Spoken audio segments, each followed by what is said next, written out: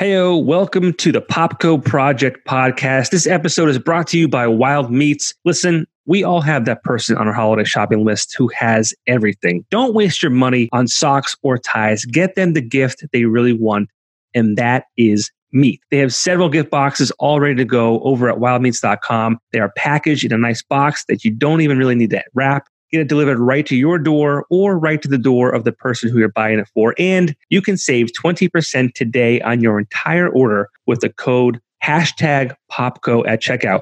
Now that's hashtag and all caps POPKO. Wildmeats.com. Use the code word #POPKO, all caps POPKO at checkout, and you will get 20% off your entire order. Wild Meats is locally owned and operated in Wilkes-Barre, Pennsylvania. My guests today are both from local and national level bands. They are also brothers, and I'm extremely honored to have them as my first guests on the Popko Project Podcast. Here is Ted Felicetti from the band Don't Panic, and Rob Felicetti from the band Bowling for Soup. Yes, the band that brought you songs like 1985 and Girls All the Bad Guys Want. Let's do this.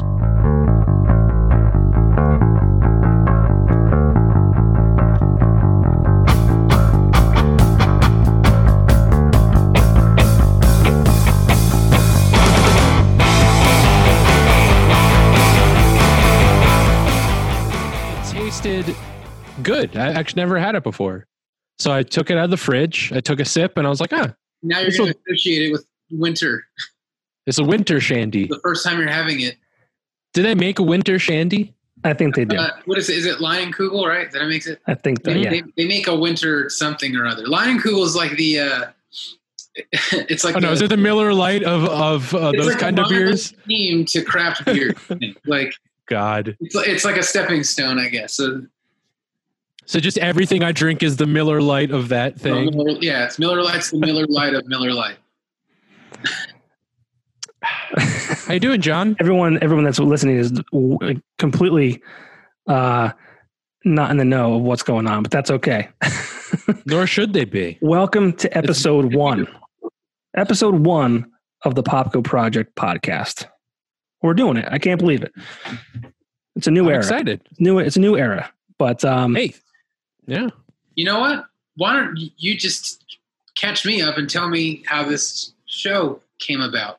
I don't know either. So this is new to me too. Brilliant. So it would be perfect segue into how this came about. But as you can see on the screen, I'm joined by Rob and Ted Felicetti. Rob is in the band Bowling for Soup. They had a song you may have heard of before, Stacy's Mom. 1985. And I was really actually surprised at the number of listens on Spotify. I thought Stacy's Mom would have been number 1, and it's not. Well, I'm sure the Fountains of Wayne version is. Well, for them. Am I wrong? No, you're not. No. I'll give you the. So basically, I can't tell if it was a joke. Now I think the joke's silly. So is it a joke on me? No. Song Stacy's Mom. Correct me if I'm speaking and you already know this. The song Stacy's Mom is by a band called Fountains of Wayne. Yes. You knew that. Okay. Yeah. People would mistakenly thought it was Bowling for Soup for a long time before everything was much easier to access. Like Napster. Napster with the wrong title. With wrong title things. And so people thought it was a Bowling for Soup song. So then the band just started playing it live. And then the band recorded a version of it. So Bowling for Soup recording of Stacy's Mom is it gets very complicated. So that's as complicated as it gets. All right. So I would think the Spotify numbers on that are lower than they are lower. Bowling for Soup song. But then Jarrett wrote songs with the guy from Fountains of Wayne, right? Yes, he did. And he wrote like a bunch of the bigger songs. The only this weird that was the single was with Jarrett. So Adam from Fountains of Wayne and Jarrett both wrote the Bowling for Soup song "High School Never Ends." Adam also wrote this. I think it's a little added funny bonus about the whole who wrote what song and did this. Is Adam also wrote That Thing You Do from the movie. He wrote that song. Yep. And I remember, and my wife listening to Bowling for Soup said the song Trucker Hat sounds just like the song That Thing You Do. So to me, I thought it was another little silly thing where the guy who wrote a song with Jarrett wrote a song that sounds like, that other people could think sounds like, doesn't matter. You get what I mean. Right. And then Jarrett also wrote a song with Ted. He did. He did. Yeah. I mean, I think it's all coming together.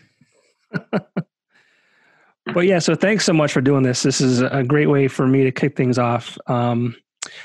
Ted is in a band locally here in northeastern Pennsylvania called Don't Panic, who is very successful, very popular. They just released a new album called See Through It All, which is available on all the streaming services. You can also purchase, I think, bundle packs, I guess, right, from your website as well? Not anymore. Not anymore. You missed it. Sold out? Okay. Yeah, so all we got left is CDs and vinyl. All right. Well, that's still cool. Not many of those either. That's still cool. Very cool. But so I started the Popko Project because unfortunately, I used to be the host of a radio show called Alt Natives on Alt 92.1. And it aired every Saturday night here in northeastern Pennsylvania, and it featured an hour's worth of music from artists in and around NEPA. Ted and Don't Panic was one of them. That's how I actually met Ted. Although we've never actually personally met yet. It's just because when we started talking was during this lockdown crap. Well, actually, it was before that. A little bit before that, yeah. It was like a month before that. I was playing your music. I actually had you scheduled to play a show that we were doing for Alt Natives Underground. That was, I think, March or April. And that got canceled, obviously. So I was the host of that show. The station decided they wanted to play Christmas music from November through December to kind of bring joy to, people in 2020. It's been a shitty year. I get it. But that means there wasn't a place for me. So they said the show is on hiatus. So you guys are it's still a rock station and it's just doing Christmas music, or you don't know exactly, or you can't say? I don't know exactly what it's going to be after the Christmas music, but okay. I mean, I'm sure you can both kind of put together that you don't alienate your audience by playing 2 months of Christmas and then go back to what you're doing. It doesn't work that way. I find it odd that a radio station would decide to play Christmas music in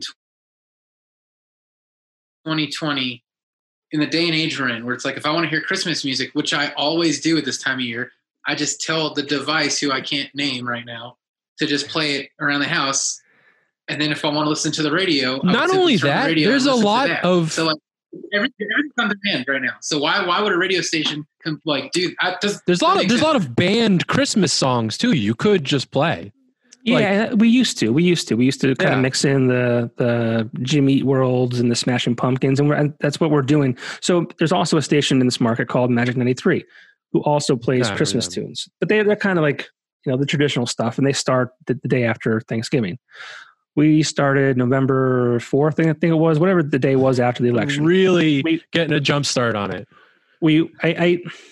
It's been received well outside of like the local bands that no longer have their music on the station, and just people who are really devout alternative music listeners.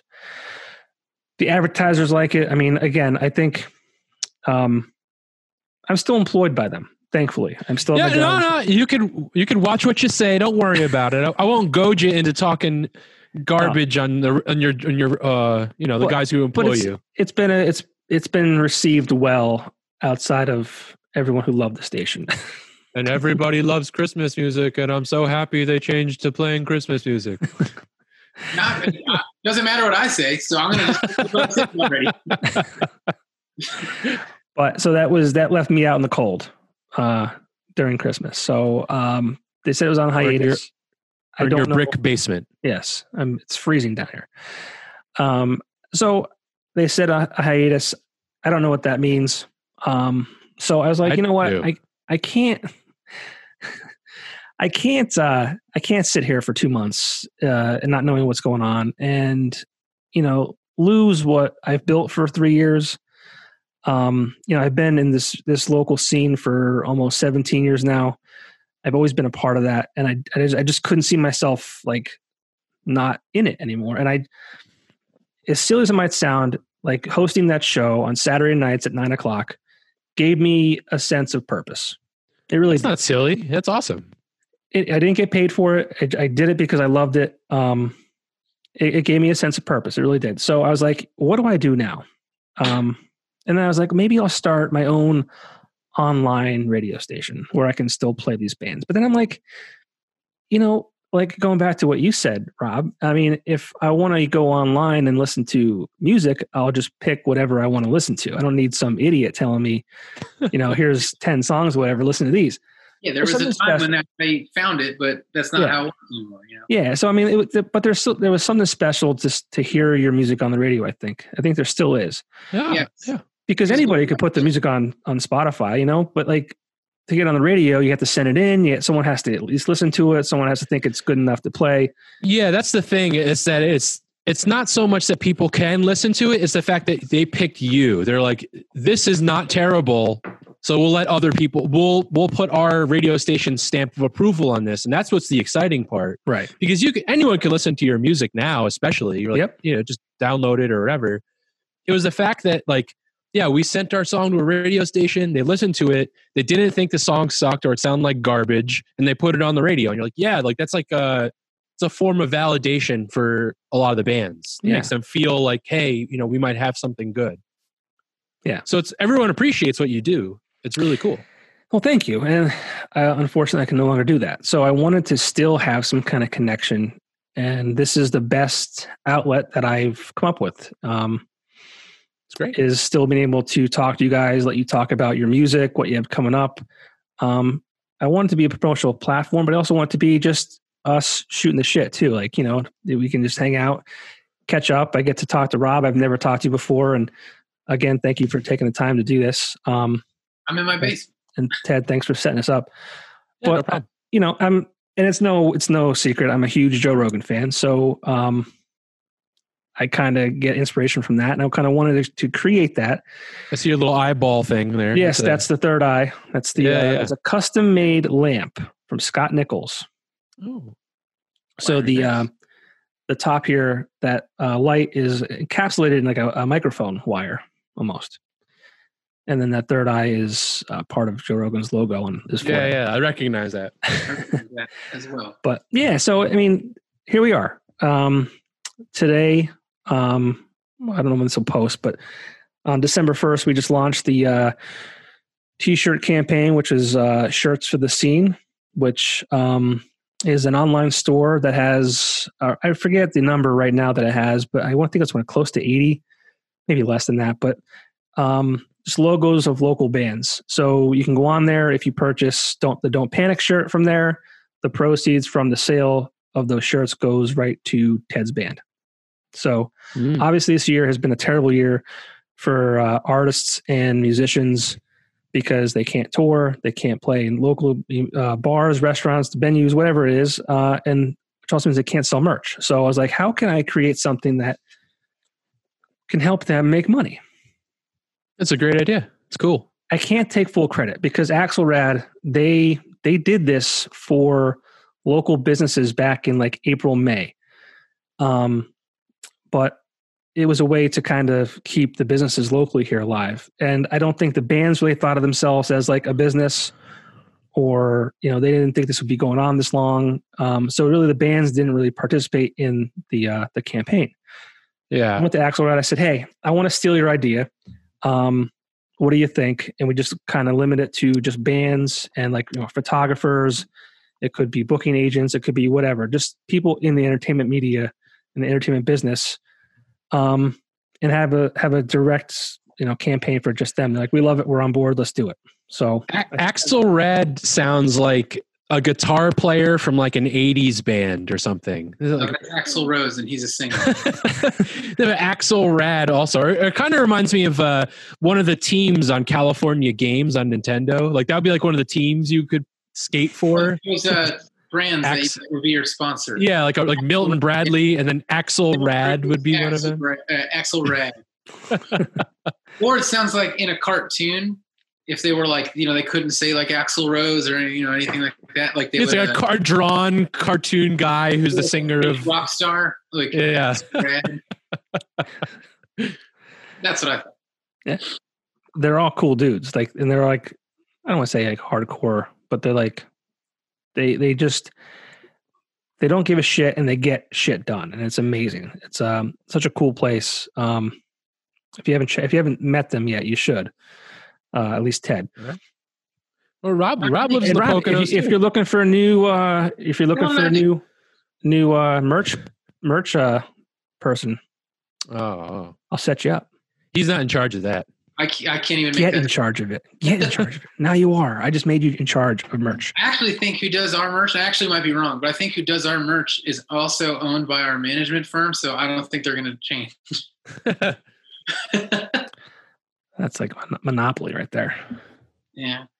Man, I just had to mail out, speaking of, I had to mail out like all these t-shirts and stuff today. You don't want to be in charge of your merch. It's terrible.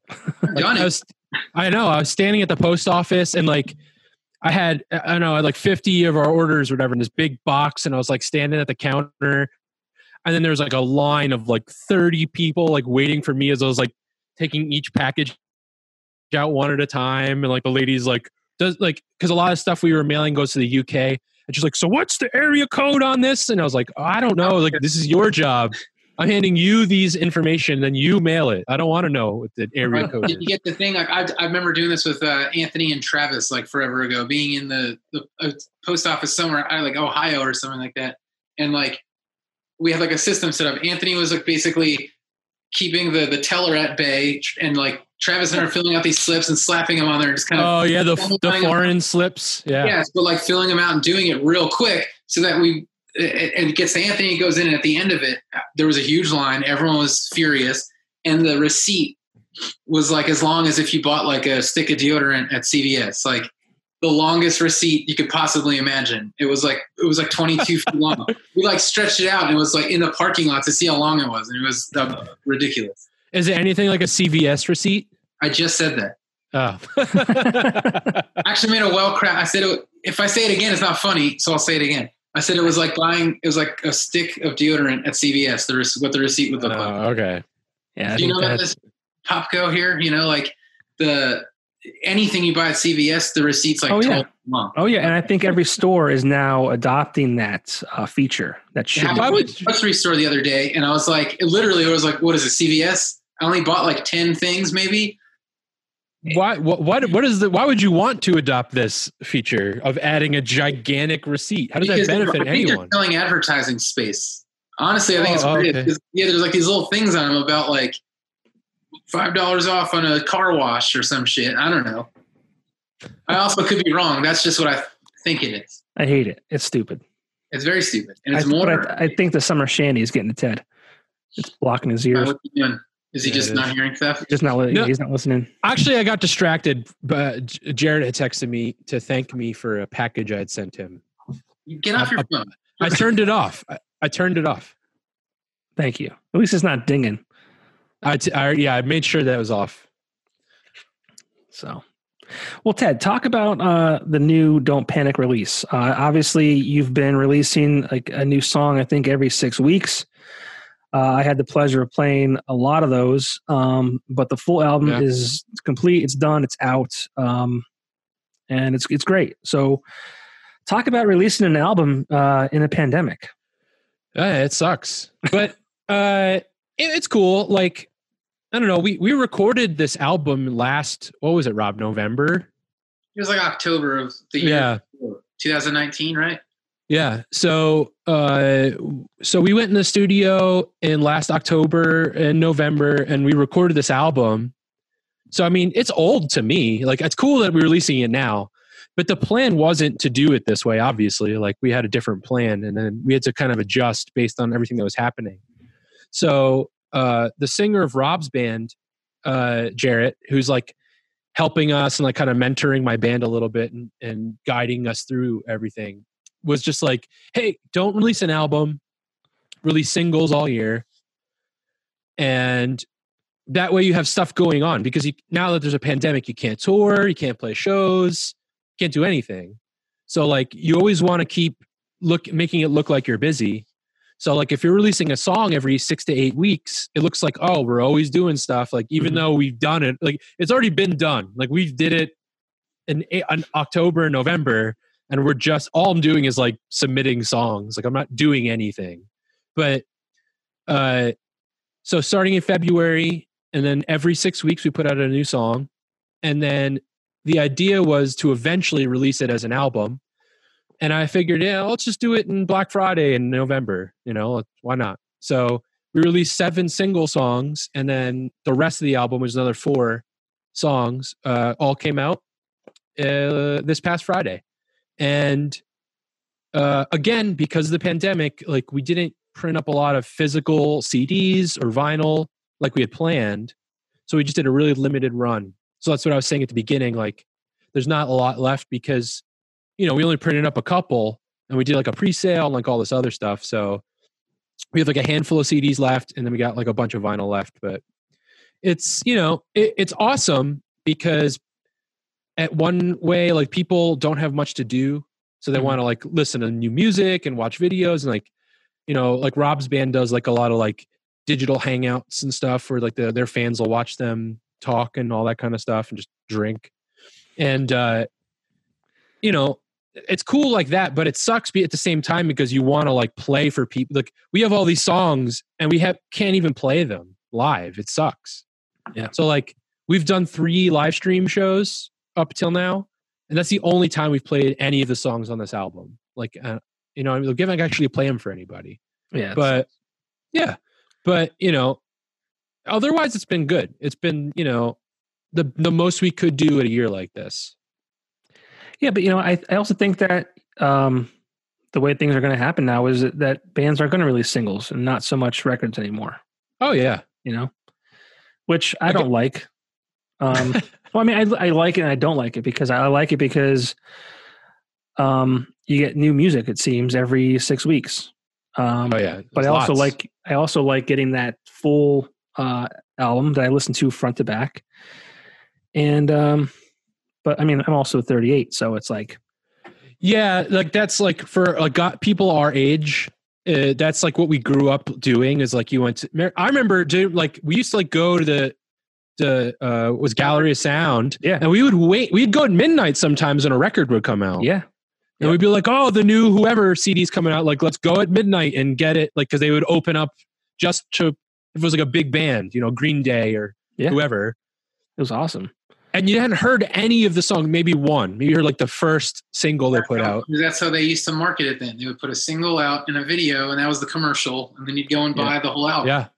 And then more often. But it's much different. And that's kind of like how we sort of grew up here and then playing music and stuff. It's just funny how the landscape changes. So you don't really get to do exactly what you thought the thing was to do. Like, starting in a band, like me and my brother actually started a band together when we were like kids, and that's how we all got into this whole thing. Yeah. And when you do that, like you see like the music video on MTV, and you see then the album, like the CD in the stores, and then like, you know, becoming an adult and like doing it and like going for it. It's like different now than it was that long ago. So it's like you don't really go through the same steps that you thought you would to do it. Yeah. Like we would be like, all right, these are the things we're going to do. And we have like this, like, we're going to follow this plan. But by the time you get to the age where you can, it's like, oh, the whole industry is different now. Like, don't even do that stuff. Yeah. That's why we literally just said, what's the language rules on this show here? You say whatever you want. He said shit. I did say shit already. Even tabs. Anyway, Bowling Pursuit, we just said, fuck it. And we recorded an entire album this year, and it's going to come out next year. But, yeah, like we did let's just go away together and make an album. Not do like, we'll do a couple days at a studio here and then go home for like a lot. That's how people do it now. They mail each other hard drives and they use Dropbox. But we were like, no, let's do it like the way it's done. Like, let's get together at a studio and like show up with half done ideas and make them songs, you know? And Jared and I were sending demos back and forth to each other. Like I'd use GarageBand and send him stuff. And that's kind of like how we put some songs together. And then he would send me stuff that he did at home because he's got this studio set up there. And it was all just really rough, purposely not thought into too much, just ideas. So then when we did get to the studio, we could actually do the job and do the work and the fun part, which I like to think of it as. And it was neat to do a full album like that again, because it's been a while since I've done it that way. Yeah, we were kind of lucky because, in a way anyway, because we recorded our album, like the album that just came out, in right before all this crap happened. You basically did it that way. Yeah, so we got to just be like, hey, whatever. Like, it didn't matter. Like, we went and recorded the album, we hung out. Now it's like a lot of people, you see like the music videos where it's like the split screen and like all the guys are in their house. Like, like everyone's like doing that kind of weird stuff. Yeah. So like we did one. we did one this summer. So at least we got to like sneak in recording an album before the pandemic hit. Yeah, we got to sneak in a tour right before the pandemic hit. Yeah, lucky. I can tell you all about that. Yeah, Rob. You're obviously in a band who had some massive hit songs. Like, what has it been like for you being in that kind of band over the years? So it was a very steadily gradual sort of like line towards it, and then a huge jump. Like, kind of. So my brother and I started a band when we were kids, and did the like play everywhere at all of our friends' parties and do all that shit and like, just do what you do when you're a kid. And then we like decided we were going to take it seriously and like started like, I don't know, my brother somehow was getting us like on these shows at these bigger bands. Like we would do a bunch of shows at Catch-22 back in the day. For us, that was a huge deal. And it's still awesome. I love that. We did dates with like Rise Against and like My Chemical Romance. And yeah. These bands before they like did anything, but like still like they were bands that were getting this traction. We do all that stuff with those drive-through records bands back in the day. And we just sort of started just not stopping. Like it's basically being so annoying that we had to play every single show everywhere. And like for kids, I remember like the night before taking my SATs, we were out with Catch-22, and you had to drop me off at school in the morning so I could take the test and then went back out. So we were just kind of doing that thing for a long time. And then my brother continued to do it, and I kind of stopped because I was young enough that my mom could tell me what to do. Like we were out like being in a punk rock band, like doing some cool shit. My mom could still basically say yes or no. Right. So I went to college, and and it wasn't the greatest thing in the world, and it wasn't the worst thing in the world because I'm really close friends with a lot of my college buddies. And during that, I was like restless. I'm like, I want to keep doing this. So I started another band with my buddy Corey, and that band we did some cool things. My brother got us on some Warped Tour dates and stuff, and like we kind of had some. The word success is not what I'm looking for, but we had fun, and did like a tour of the Ataris. And then we did a lot of stuff with this band called Patent Pending, who Corey and I would end up joining. When our band sort of dissolved, we both just basically joined Patent Pending, did that. And then Patent Pending was like kind of getting a little more traction at the time. So it was like getting introduced to like the real world of touring, like a little bit more extensively. Like we started doing like more longer runs on the Warped Tour, and we started doing our own tours just across the country. Nothing huge, but like enough that like you guys went on tour with like Simple Plan and stuff. That was a little later on, but yeah, like you sort of felt like we were starting to do the real thing, and then we started traveling overseas because we became really close friends with Bowling for Soup, who was taking us all over the place. They were just because Jared's thing with bringing bands on tour is like, I don't care if you're the most professional this is or that. It's like I just want to tour with my friends. So we hit it off really early on with them. Like basically the first tour we did with them, by the second day of the tour, we were all just partying in the bus together. Like it was very easy and organic. And like, that was the kind of people like you meet them the first time and you're like, we're friends. So we all stayed really close over the years. And with Patent Pending, we started doing the festivals overseas and doing a lot of UK stuff. And that I was getting very like put into this is like the real world of touring. Not that it wasn't the real world of touring before that, but it was a little more substantial to me. And then kind of busier and busier, then sort of our singer Joe had a family, which that happens. And it does. But what I mean by that is like we slowed down a little bit, not like, oh, we came to a halt because he had a family. He should be having I know. He's married.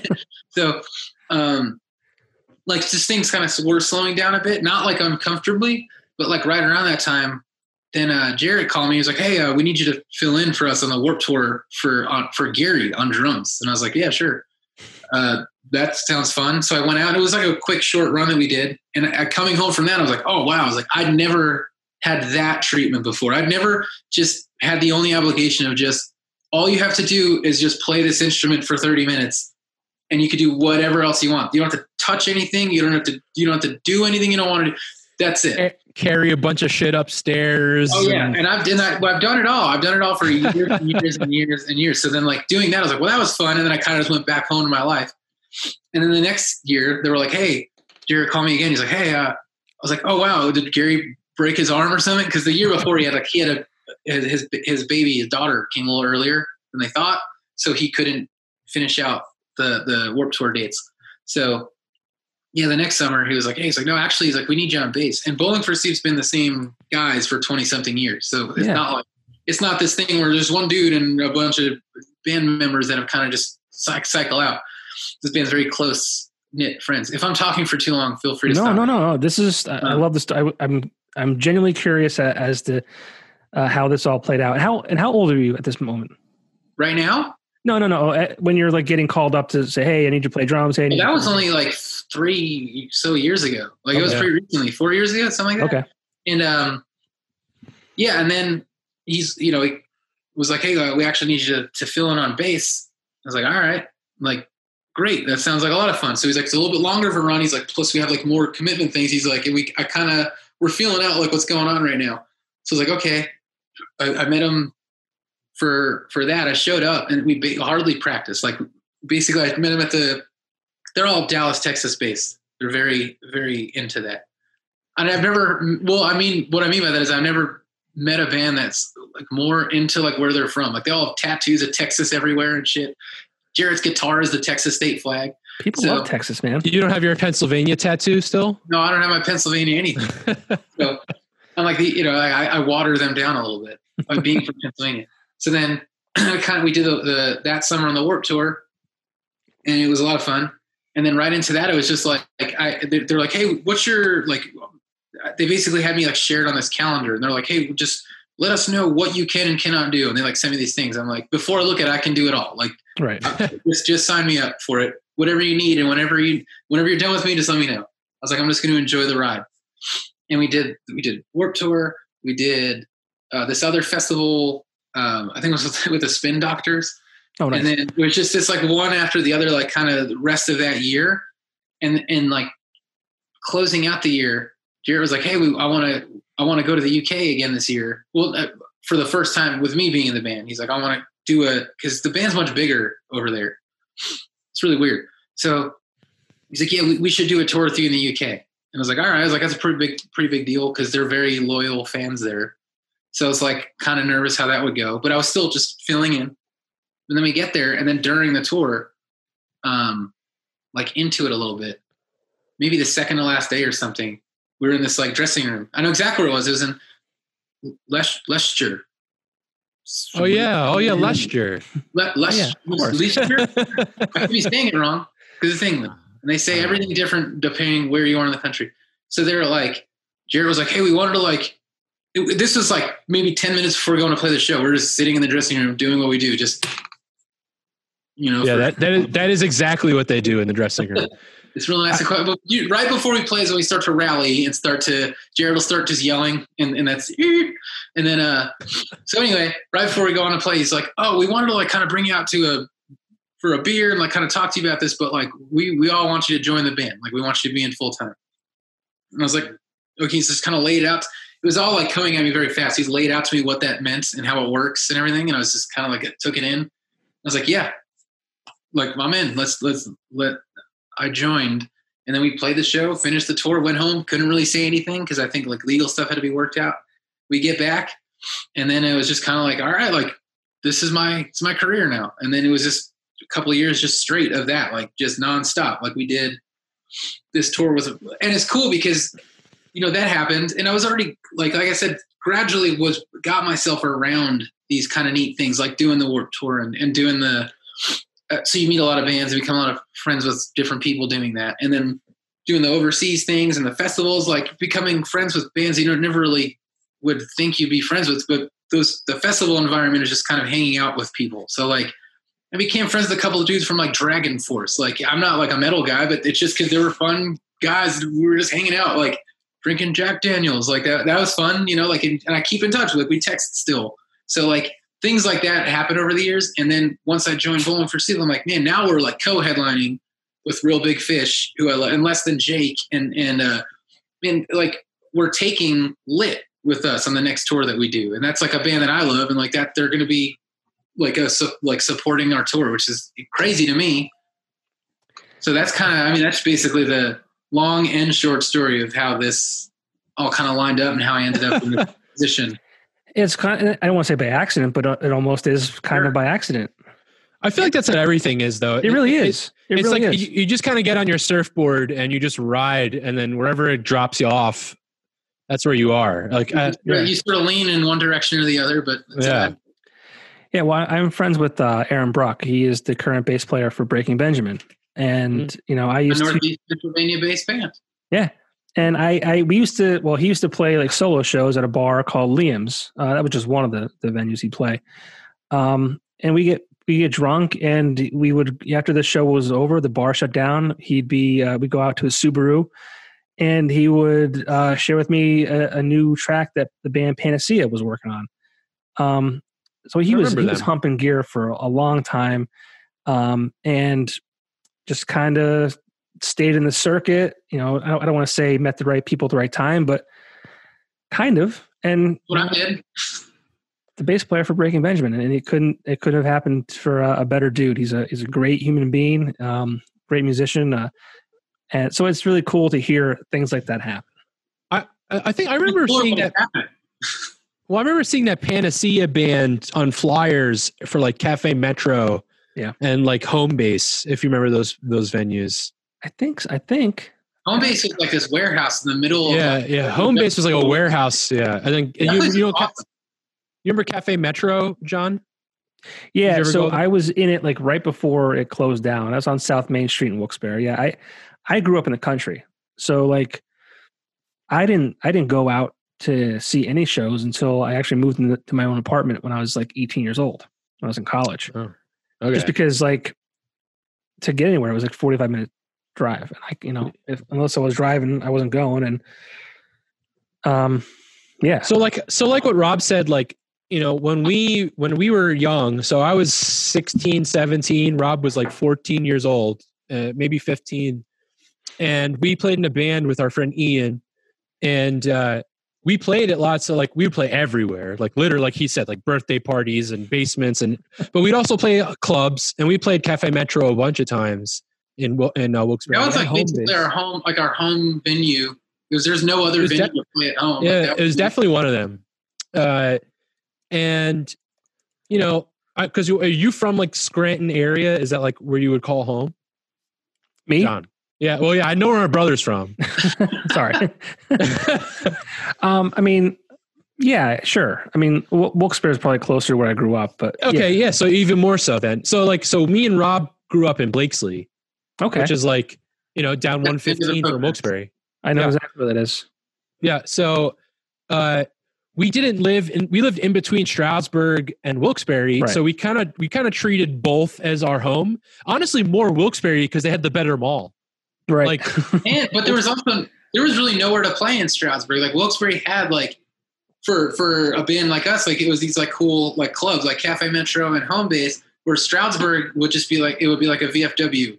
There was that place that would like just started like the Underworld you're talking about? Before that, what was the one we were like? Bismos. Bismos, yeah. So we just missed that, like completely, just missed it. And then the Underworld kind of started doing its thing. Yeah, we were already doing the Cafe Metro and Home Base thing, right? And then the Underworld like opened. Yeah, we played a lot of cool shows at Metro. We played with like Bigwig and Catch-22 and Digger and like Autopilot. And there's a lot of cool shows at Metro. And I remember that Panacea band playing there. I definitely remember their name. The more familiar it sounds. They had like dots. Like I think it was like it was like PAN or PA dot. They had like dots in their name and everything. I definitely remember them on the flyers. Yeah, I wasn't introduced to them until like 2005, I guess it was. Okay. I thought they were going to be the next band out of this area after Breaking Benjamin. And Aaron was in that band too. But there you go. Yeah. There's been a couple really awesome bands out in Northeast Pennsylvania, though. I mean, and we've been fortunate enough to know a couple of them. Like, I played in a band called Split 50 for a while, and we did, we were pretty busy. Kind of like similar to like how Rob, like Patent Pending was, like, same kind of vein. And we made really good friends with Motionless in White, and those guys blew up. Yeah. Like, but the way we know them, like, I met Motionless in White, and they're wearing like backwards baseball caps and like Dickies, and like, they had like lip rings, and they're listening to Blink-182. What was Chris's band? New Car Smell was the name of. What was the place? The Strand in by Hazleton. We'd play all the time with yeah. Them. And there's a place like in like Plains we used to play too with them. Man, I don't remember the name of it though. The Staircase? No, it was Pittston. Yeah, the Staircase. That's what I was thinking. Pittston, the Staircase. That was like one of the first clubs too that like we played, like had like a real sound system and stuff. Yeah, like, yeah. And that's actually fun. The funny thing about Motionless in White is like I'm sure you know who they are, but Johnny. Yeah. But like they're super heavy as far as like things that I listen to are concerned. And they've gotten like incredibly successful, and like it's cool to see every time I'm out like doing something, like seeing them out and about also. But like they mostly, at least I can only say this for Chris because he's the one I've probably known all along, because some of the guys like I was introduced to later on, and they're all great people. Yeah. Like Chris sort of grew up listening to the same stuff that like I did, and even so a little bit more in a direction that I didn't go. Like he was really big into like Blink-182, and like he also loved like the like Newfound Glory and those kind of bands and stuff.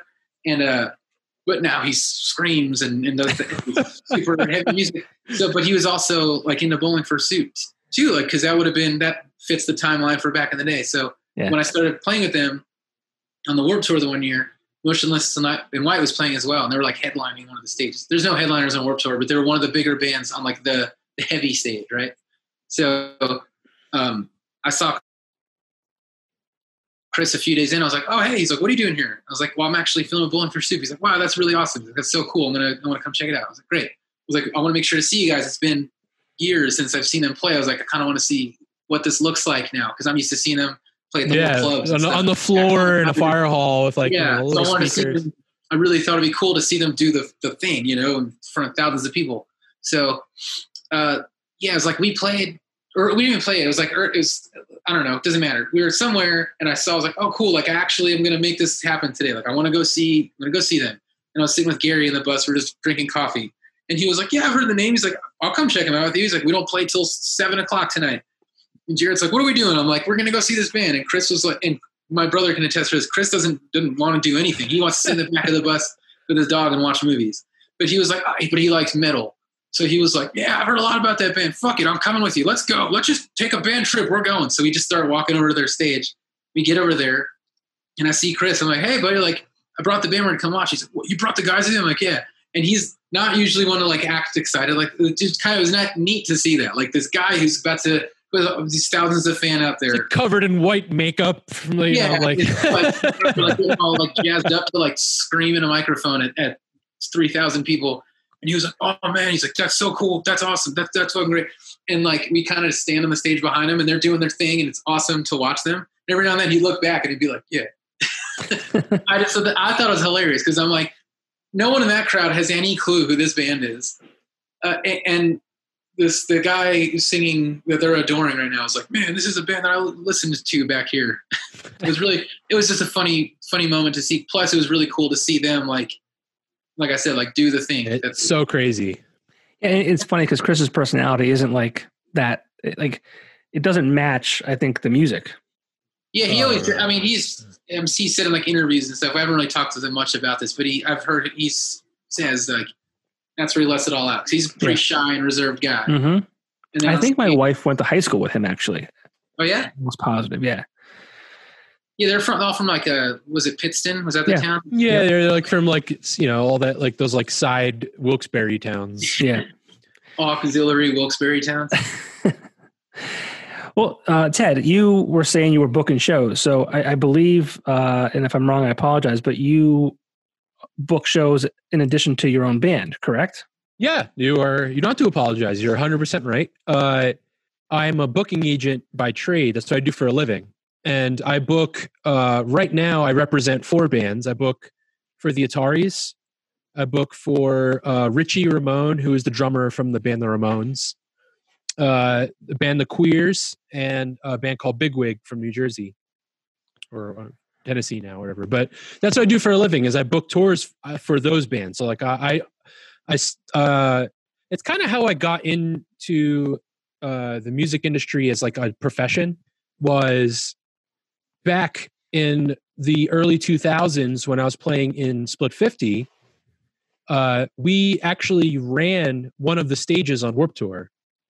So the singer Zach and myself, he owned and I managed and produced the stage. So like I booked all the bands on the stage. We were in charge of paying for everything, getting the tour bus, getting the staging equipment, everything.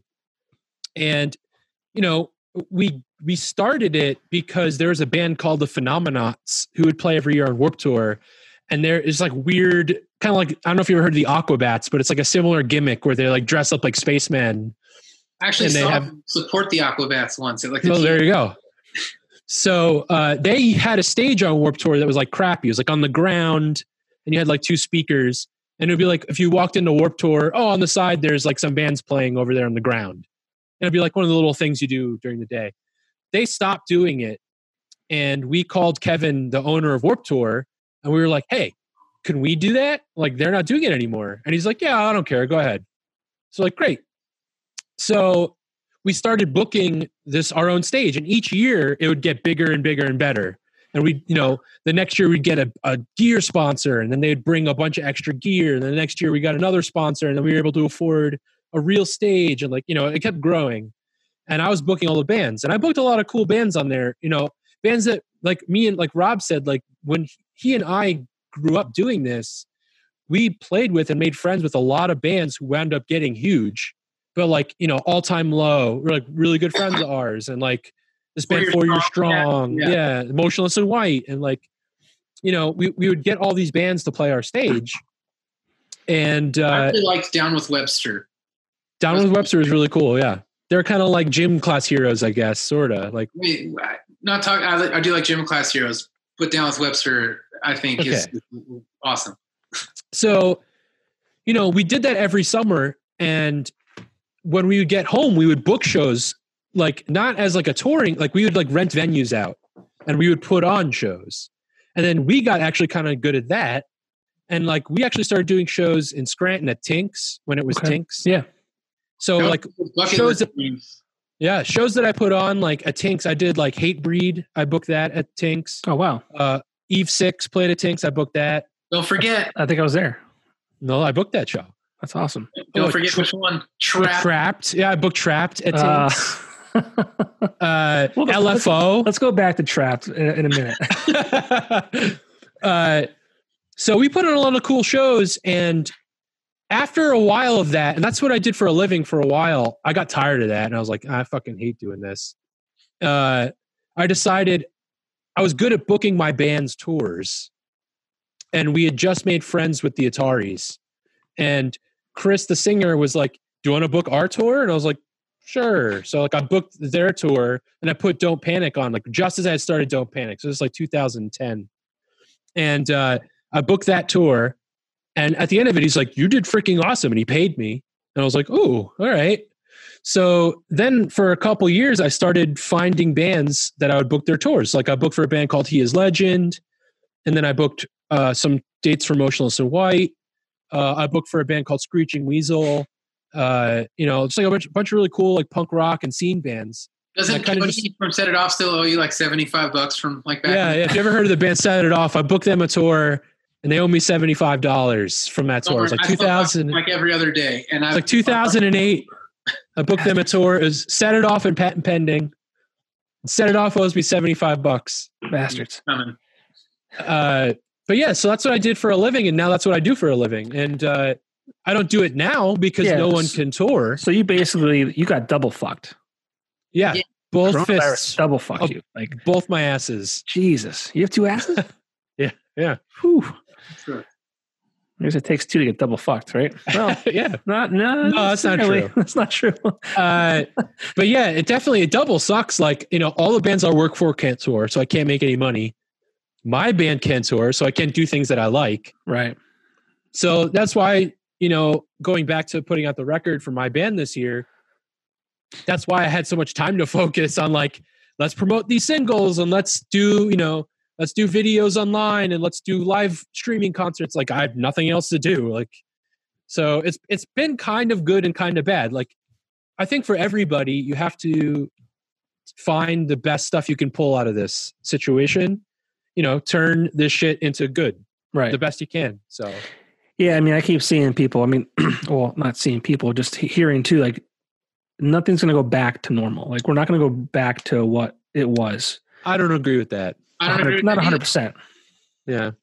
Things are going to change. I hope I think the only changes will be the positive ones. So like changes, for instance, will be like bands will do more streaming stuff online for their fans when they're not on tour. Well, they also might not, because then it decentivizes the ticket sales for live. Maybe.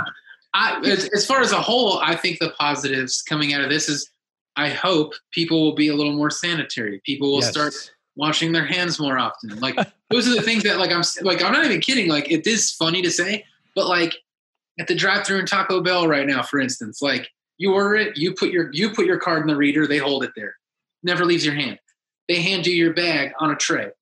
It was just bagged in the touch. Like I noticed that like food preparation is much more sanitary and clean. And they should continue that. Yeah, there's a lot of things that I sort of like about that. Not that I'm a germaphobe, but I'm like, man, why weren't we doing some of this shit all along? Right. Like, that's what I'm thinking. Like blowing out birthday candles at someone's birthday. You're like, let's not do that. We don't need to do that anymore. Like I've always thought it was gross. But that's so much fun for little kids, though. Like, but they won't. You give them. Why did a little kid have their slice? Their own cake?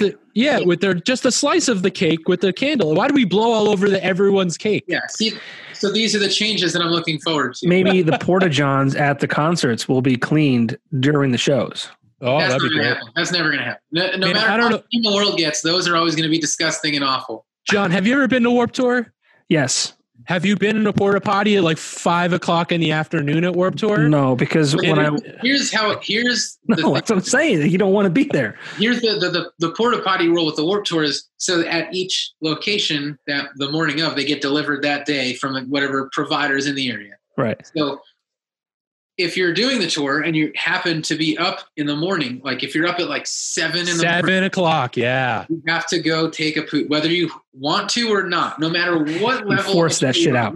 Whether you're the biggest band there or the smallest nothing, like that's your chance, because you're in the middle of a field all day sometimes. Like that's it. You can only pee in your bus or pee in an RV or behind a tree. Like basically your options are limited once it comes to pooping. So if you get it out at 7 a.m, it's pristine and it's clean and it's not like a humidity, disgusting box. Your poop, you mean? What's that? I said your poop is clean and not disgusting. Sure. No, I mean, no, it's probably terrible. Sure, it's awful. But like if you get in there that time of day, it's acceptable and it's fine. But that brought back some like bad memories. Just afternoon Warped Tour porta potties. As far as like concert stuff and all that, I would say if you think about it, and this is the way I think about it, I might be wrong. Before this happened, did you even know about the 1918 pandemic? Had you even heard about it? I heard about it, but that's only because I like stuff like that. I heard about it, but I didn't know much about it. It's called the Spanish flu. Yeah, like that was like it was like a thing, and that's probably the majority of the information you had about it. Yeah. Is what I'm saying. People basically forgot about it, and they're filling stadiums, and eventually people are just like, and no one even remembers that for the most part, besides its name, maybe. Most people aren't around from then, but yeah. But my point is that eventually people are just gonna be like, I don't give a shit anymore, and they're gonna go back because there's always gonna be something like this. So it's like you either just keep doing like Rob said, where let's just be a little clean, let's let's not blow out the birthday cake and let's, hand our Taco Bell food on a nice tray. Outside of that, I think people are going to still crowd into clubs, and they're going to, once they're allowed to, they're just going to. People want to do it. I mean, I see on if I look at any social media thing to do with the band, because I like to stay on that. I like to interact at least and like stuff and shit. But it's like basically anybody that wants to go see shows is like, I'm fucking ready. Like the second we've got the green light, we're going. I think people need that. I mean, there's something special when you're in a room, no matter how close you are, seeing a band that you love, singing the song that you know. There's definitely something special about that, and I hope that never goes away. No, it's the thing. Like I personally, we did do the live stream show thing. Like so basically earlier this year, when everything kind of went crazy. Like a couple, not even like 2 months in. Garrett was like, because our band, we actually all like each other. Most bands, a lot of bands aren't like that. And a lot of bands aren't really close friends. But in Bowling for Soup, like we text each other every single day. Like whether it's just playing games or just shooting the shit, like we are like very, very close. So Jarrett was like, this is fucking stupid. He's like, I just haven't seen you guys. And he's like, I need to see you guys. Like, let's either, if we're not going to, we did like a couple of those like FaceTime together on the phone. And he was just like, why don't we just put this on Facebook, like, or one of the streaming things? Because it's not like we can go play a show anyway. If no one watches it, who cares? If people do watch it, great. They see us doing something. Right. So we're like, sure. So we just call them band meetings and we just do That's absolutely funny. nothing. We basically do something like this with less direction. And, there's no direction here. I don't know what you're talking about. This is a high budget Hollywood film compared to what my millions of viewers and listeners. Yes. So people are going to be excited to watch these every week because I think you did so much. You supported those bands so much that they're going to be excited to support you back and support each other. I think it's great, and I wouldn't doubt that you're going to have a good audience every week. Yes. I hope so, man. Or a month or whatever you do this. I don't want to lock you into a weekly show. Well, I mean, whenever you do it, I'm hoping to do it more than once a week. And not to get back on me because this is about you guys, but I also want to, obviously the anchor of this whole thing is the music. I mean, it's been a part of my life since I can remember. My parents were always listening to music in the house and in the car. And like, it's always been a huge part of my life. And I remember being 18 years old, wanting to be 21 so bad, not so I could drink, but so I can go to the bars and like listen to the bands, So it's been a huge thing for me. And I started my career at the Weekender, which was at one point the area's #1 arts and entertainment magazine, or newspaper rather. And it was some of the best times of my life was working there at that newspaper. And so it's just kind of almost ingrained in me. So the music is going to be, first and foremost, but I also just want to have conversations with people who want to talk and who are kind of making a difference in, our area. And then I also did that Sober October, obviously in October. And I had people reach out to me saying, hey, you're a real inspiration. You motivated me to do the same thing. Or I had people who legit had an addiction problem and, reached out to me and said, hey, I'm really proud of you. I don't have a problem, but they're like, I'm really proud of you. I had a drinking problem and I made it through it. Like, it's hard, but you can do it, yada, yada, yada. So there's, I think, instances in people's lives where, it's kind of frowned upon talking about. I'll just say it. My wife had a miscarriage last month or in October. Oh, terrible. Yeah, and unfortunately, this is the third loss that we've experienced in the past 12 months. This one was much worse than the last two, just because she was further along or whatever. But I mean, women in those scenarios are kind of told, don't talk about it. It's something you should be. They're not told this. I'm sorry. the socially, perception. you mean? Yeah. Yeah. Like, Socially, yeah. And not socially, but just like it's something you keep to yourself and like, you don't talk about it. It's like, it's an embarrassing thing that, happened. And like you're saying, it's not, right? It's not. Yeah. But in history, it has been portrayed that way. So long story short, people will go through things and they either don't have people to talk to or, society says they shouldn't talk about it. And I want to have discussions, with people who are counselors or people going through things or just give a platform for people to utilize and help them get through something if they need to, or help inspire somebody else. That's cool. So that's kind of that's kind of the goal of this whole thing. But I mean, it starts with, you guys, it starts with the I'm not a very good counselor. I'll tell you that right now. But we're not coming to you for counseling. No. But honestly, you come to musicians and most musicians are the most fucked up people So we're the ones who need the counseling. Right. Yeah, I can use plenty of it. Well, I feel like bands and musicians today are different from what they were 30, 40, 50 years ago. I feel like you guys get the, it's you guys, people think that you guys just get drunk, high and fall asleep on the floor. Some people do, but that's not my experience. That's what my parents think. Yeah. Right. No, like back, like before our time, like I think you guys, like guys like you, you're more serious about it. You take it more seriously. It's like a job for you guys. I think it's like 80s was drinking and cocaine, and then like 90s was heroin, and it's like that. All that kind of stuff is like, I'm sure there are bands that do that, but honestly, I would say the majority of bands that I hang out with or tour with or whatever, yeah, everyone's like pretty relaxed. People drink and have fun, but it's not like.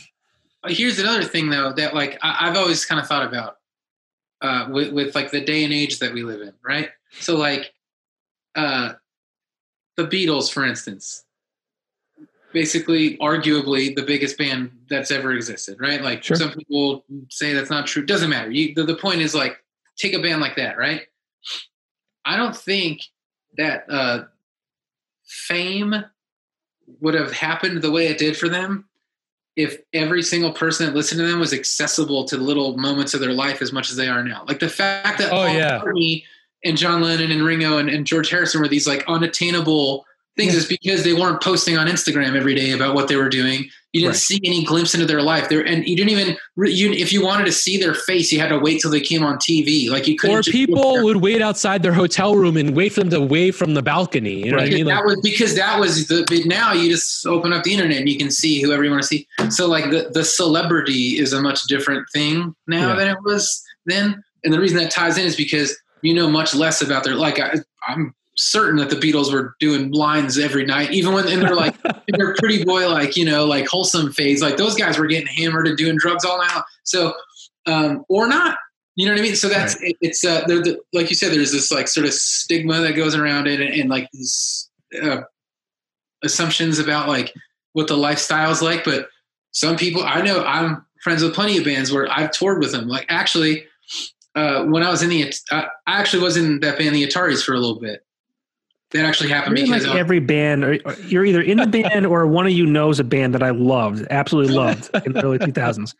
But it was because I was filling in with my brother's band, like touring as a guitar player with them, and they had someone during the tour. Someone quit the band, and Chris asked me to just jump in and finish out. Asked me to join for a little bit. But anyway, I did a few years in that band. But like we brought a lot of bands out because I did a lot of touring with the Ataris. That's like a nonstop touring band when things are like that.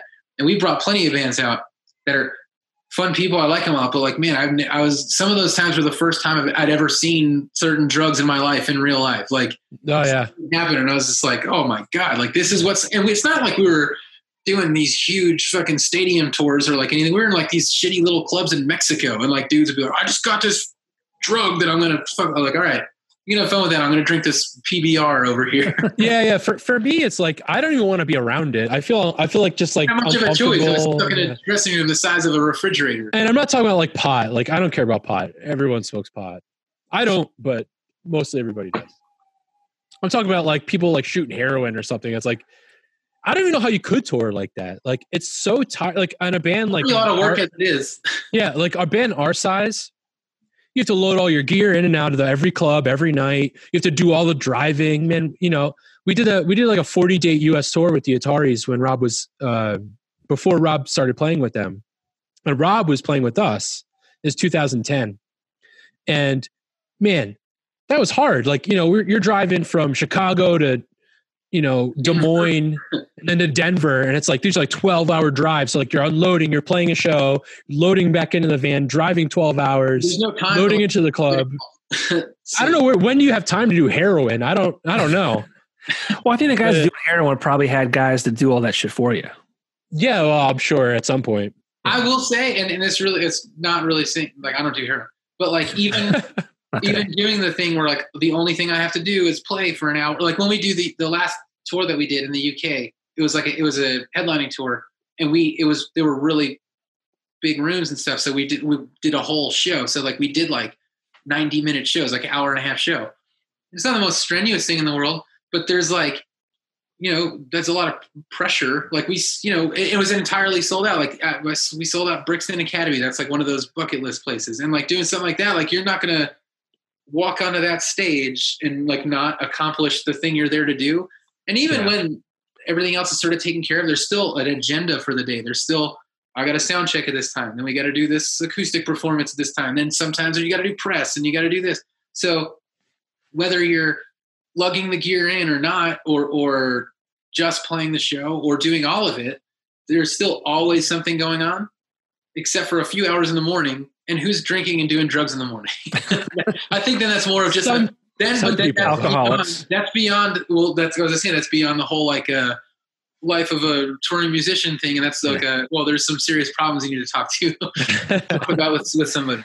Well, also too, I think like you have the phones now, so like you got to worry about getting caught, you know, or like, you know, sure, someone seeing you and taking a video and you're ended up on Instagram. It's so wild when you bring that up too, because like that affects everything, not just like getting caught doing drugs, but like the things you say on stage now, like the things you do with, you know, with people interacting, like, you know, a band like NoFX where they make like really off color, they make really off color jokes. That's been their whole career. Right.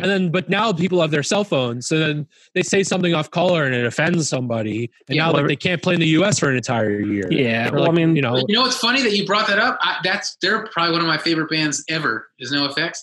And I completely forgot that even happened until you just brought it up right now. Because that's it, where it was a hot button item and it happened. And again, I'm not for offending people. I'm for that's what NoFX does. Like I've seen that band more than I've seen any band in the world. They've said some of the most fucked up shit I could imagine anyone ever saying in front of 1,000 people all the time. And the way I sort of saw that was NoFX is used to, they're a band that has a 30-something, you know, plus year career where they're used to, they show up and they play for those people, whether it was the 80s when it's 10 people or it's now when it's 1,000 people or more. It's just, they do that. They're playing for that crowd, right? They're not playing for YouTube. So when when they say something completely fucked up on stage, it's supposed to be the shock value and next song, the show goes on. Right. That's the NoFX thing, right? It's part of their shtick. It's part of who they are as a band. And it just so happened that it made it to people that are not necessarily fans of the band or what they do. And it can just sort of be like, well, that was a fucked up thing to say. And sure it was, but you're not the audience for it. So, right. I don't know. Well, it's like comedians, even comedians these days. They're worried about the same thing. Yeah, it just and that's why for me the best shows are the ones with the guys who don't give a shit. When you watch like Bill Burr and like Dave Chappelle and all his new specials, like they're still the best shows because they're being genuine. They're just being like, I don't fucking care. I'm going to say whatever. We're all going into this knowing that everything I'm saying is not literal. Like I'm saying this because we're trying to let off some steam and like we don't think some of this stuff. We're just exaggerated. Yeah, exaggerated. Was on about this where it's like it's jokes. It's jokes. Like you got to stop. Like these are jokes. He's like this is you can't get offended by a joke. I literally wrote one of my songs about this because it does bother me a lot. Where it's like, I don't know. I understand. Like if you're like, I think intention is one of the most important things when it comes to offense. Sure. If there's intention to offend, then to hurt someone, then you're an asshole. Yep. If you're trying to go out of your way to make someone feel bad about themselves, or like, then you're the fucking asshole. If you're trying to say stuff just to be like, oh God, it's like, an attempt at wit, right? Like it's an attempt to turn a phrase and be witty about it, and like it's going to be a little rough around the edges. Like that's kind of what comedy is, right? Like man, the other day we were watching the Eddie Murphy special, like the famous ones, like in the red leather suit. Man, the stuff he is saying on that thing, you could never ever do that live right now. Yeah. But people understood, like, oh yeah, whatever. It's not meant to. A lot of movies and a lot of things where you watch and you're like, we couldn't do it now. The Office. I just started watching The Office the other day, and really none of that stuff would happen today. Like the first 2 seasons or whatever it was. I'm not very familiar. I mean, I've seen the show. Neither am I. Enough to know that to me seems like kind of a recent show. I guess it's not. It's pretty old, right? It's like 20 years probably. It was like when it started. Almost. When did it start? Like 2005? 05. Yeah, so 15 years. 15 years old? Yeah. It's pretty old. It is old. But like back then, I wasn't in the right mindset for that kind of comedy, so like I just didn't care for it, and I just never got into it. But now that I'm older, it's funny. Yeah, that's why I always love South Park and like South Park. Well, not always, but generally is a very funny show. As far as The Office goes, though, I was never really into it. I actually sort of resisted it at first because I was younger and I could be stubborn. I still can be, but I sort of hung up my cool guy hat and like allowed myself to enjoy it when it was like on TV, and like I laughed at it and I stopped resisting laughing at it. And there's some really funny moments in that show. Yeah, I haven't. Me admitting it to someone else that I find it kind of funny. When I always say Game of Thrones. Game of Thrones. I haven't watched an episode of that. I haven't even watched 2 minutes of it. Game of Thrones.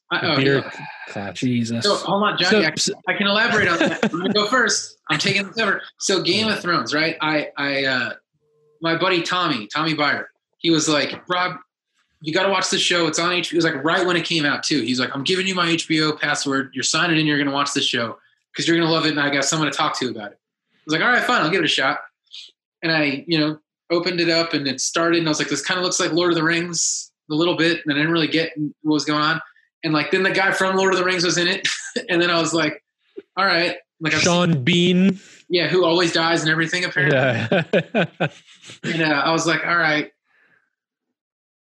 I hope this isn't a show about swords and speaking like it's old England when it's not, and that kind of shit just bothers me for no reason, but it does. So maybe 4 minutes into the episode, the guy uttered a "milady," and I was like, "I'm out." And I turned it off. And I told Tommy to change his password because I didn't even want to like think about it. So I didn't give it another chance, and then it instantly became the biggest show in the universe that's ever existed, and everyone in the world loves it. And then only a couple of years ago, my brother-in-law Billy was like, I was down in Jersey with Tim. And it was just the three of us because we were like fixing something at the shore shack, like put up the backsplash or something. And we were just hanging out, drinking some beers. And he's like, all right, guys, you got to watch this show, Game of Thrones. I know you've heard of it. And we're like, yeah. And even Tim was like, I tried it once. I didn't really like it. I'm like, me too. He was like, let's just try it now. It's been a few years. Maybe you'll like it. I was like, all right, let's try it. I got past that part and I like just. The milady. And I got to the end of the episode and like someone fell out a window or something. And then. Nothing about it even seemed remotely appealing to me. And then I was like, we'll start the next episode. And like, we started watching that and I was like, I want to like it. I want something to happen that's going to make me like it. It pissed me off even more. So we were done with that. I'm like, I'm not giving this one more shot. I tried twice. I wanted to like it and I couldn't. And that's it. I'm done with Game of Thrones. Never again. So the one, like me and my brother have a lot of similar interests, a lot. But one space, there's two things that we very much depart on. That is the first, like fantasy, like Lord of the Rings and Game of Thrones. Lord of the Rings, though. Yeah, but you like you have to really like that kind of stuff to want to watch a show like Game of Thrones, I think. So that's got to say something, though. Lord of the Rings is just an incredible set of movies because I like it, and I'm not into that stuff, like Magic the Gathering and your silly nerd games. No offense, anyone that likes them, but he's forcing it down me my whole life. So I do like Lord of the Rings a lot. What's the other one that we differ in? Are you going to say Star Trek? Because I hate Star Trek. I liked what J.J. Abrams did with it for one movie. And I don't like what J.J. Abrams did with it. I'm a big Star Trek fan. And something happened. And it wasn't. As you can see, like even from the background of my screen here, I'm a big Star Wars fan. That's AT-AT. Yeah. Same. Not a Star Wars fan, not a Star Trek fan, not a Lord of the Rings fan. So you don't like any science fiction lore? You don't like any fantasy? He likes grounded reality. Yeah, I mean, what's your favorite movie? Huh? What's your favorite movie? I have no. I couldn't tell you that. I could not tell you that. Give us a movie spectrum. Because I could be like, I love Indiana Jones. I love Back to the Future. Yep. The Predator. Yep. Hang on a second. Hold on, stop. Every single movie you mentioned is basically a science fiction movie. Right. I don't like the space stuff, and you gotta stay on Earth. That's the rule. I like staying here on Earth. The whole and you can't have British accents. No, and there can't be any swords. Oh, yeah. I don't like movies. I don't like movies before 1980. I just don't like them. I don't like the quality of them. Or pre 1980. I'll kind of get on board with that, but they're like The Godfather and there's some 70s movies that are really good. You gotta like Rocky. Yeah, Rocky. I do like Rocky. I'll give you 1976. that. 1976. Yeah. Gotcha. So, there's some 70s stuff that's pretty good. But if my wife says, "Oh, I want to watch this movie," I'm like, "What year is it?" And she says it's 1978. No, we're not watching it. So even taking that a little further, I don't like the movie, and I get so much shit for this, and it's because it's also my wife's favorite movie of all time. Also, a lot of people love it. I don't like The Goonies. What? Yeah. I don't like it because the production value of it is depressing. It's just shittily done. It looks like a crappy theme park that someone tried to build and they didn't do it right. Didn't have enough money. It's not. It sucks. Yeah, I mean, you broke him. I don't know. That's what bugs me about it. It's what bugs you about other movies. Yeah, no, it's a common ground a little bit on that. You can like the movie, maybe the story's incredible, I guess, even though it's ridiculous. We between my Rob and I, we definitely have a lot of very controversial takes on some things. There's certain bands that we both just don't care for at all. That everyone's how could you not like Pink Floyd? I don't like Pink Floyd. I don't like them.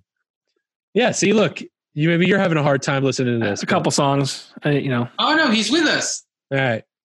Another one for me is Van Halen. I don't like Van Halen. Couple songs. I like Van Halen a whole lot, and I've never really been adverse to them. So I'm not trying to say all of a sudden I just love them. They've had really catchy songs. Remember the Pepsi commercial with the Right Now, the Right Now song, right? Yeah. I like that song. The hits are great, right? And that's really what I knew. I knew a couple other things, and then being in Bowling for Soup, I'm just exposed to it fucking nonstop. Yeah, I mean, everyone in his band is 10 plus years older than him. So it's you're gonna. Gary's not 10 years older. Gary's 44. No, he's 41. How old's Gary? Me and Gary have a. Gary's 41. Yeah. Oh wow, I didn't know that. Yeah. So okay. He and I, but he's in he was he loves Guns N' Roses and he loves Van Halen and he's part of the metal kind of thing. Yeah. So I think Van Halen's great. I think some of their songs are I don't timeless. I don't like Pink Floyd. I do not care for Pink Floyd. I don't like Led Zeppelin. I don't dislike Led Zeppelin. I like the components of Led Zeppelin. John Bonham's one of the greatest drummers of all time. Robert Plant can sing any note in the world and do it really well, right? They're all incredible. Jimmy Page is Jimmy Page, right? Great guitar player. And then the other guy, he's good. The bass guy. The bass player. No one gives a shit about the bass player. We all know that. He's their Ringo. Yeah. So but there's no Led Zeppelin song where I'm like, that's it. That rules. Doesn't do it for me. See, we grew up, so me and Rob, our house was a Beatles house. Okay. And Eric Clapton. the Eagles, Tom Petty. That's how my parents were. Yeah. Yeah. That's what we were. Well, Ted, how old are you? I'm 36. Okay. So we're kind of close. Yeah. And then Rob, you're how old? 34. We're all in the same bracket. Yeah. It's like we're a couple years apart. We're Generation X, millennial tail people. Like we're at the end of Generation X, the beginning of millennial. Yeah, we played outside and didn't have cell phones until we were old enough to know what they did. I didn't have a cell phone until I was 23. That was my first cell phone. I got one kind of early. I got one when I was 17, and it was like a big deal. Yeah. Well, I had a bag phone for the car when I turned 16 when I started driving. But that was like, you don't turn it on. You don't even plug it in unless you need it. I had a car phone in the car, my first car, but it was hooked up to nothing. So it was merely aesthetic. Yeah. It was just like it was Steven's old car, the Taurus. I bought my cousin's old car for $1, and it broke down after like 3 months of owning it. But it had a car phone in it that did nothing. It was just there. It was just cool because you had a car phone in your phone. Yeah, it was like I thought it was cool. I was like, I got a car phone. Like, you know. I had a cell phone like in high school, early college. That again, it was like you used it if you had to. Until I was 20 years old, that like the Jack Morris one, or texting on it. Yeah, the Vietnam, like the backpack. And, the backpack was basically the car phone because the car phone they had those like Velcro tears. Yep. There was like giant buttons on them. Yeah, like if you wanted to get to that phone, like you needed muscles to open the thing up. Oh yeah. But I remember I had this, I forget what it was. Maybe, I don't know who made it, but it was like my first cell phone. And it was like this giant, it was like this big. It was this big black phone. It had this little clip on the back, but it was like this thick. Oh, like the belt clip? Yeah, it looked like a walkie-talkie. Like it was huge. And I had it and I would like bring it with me, but like I would leave it in the car all the time because I don't want to walk around with like a 4-pound weight.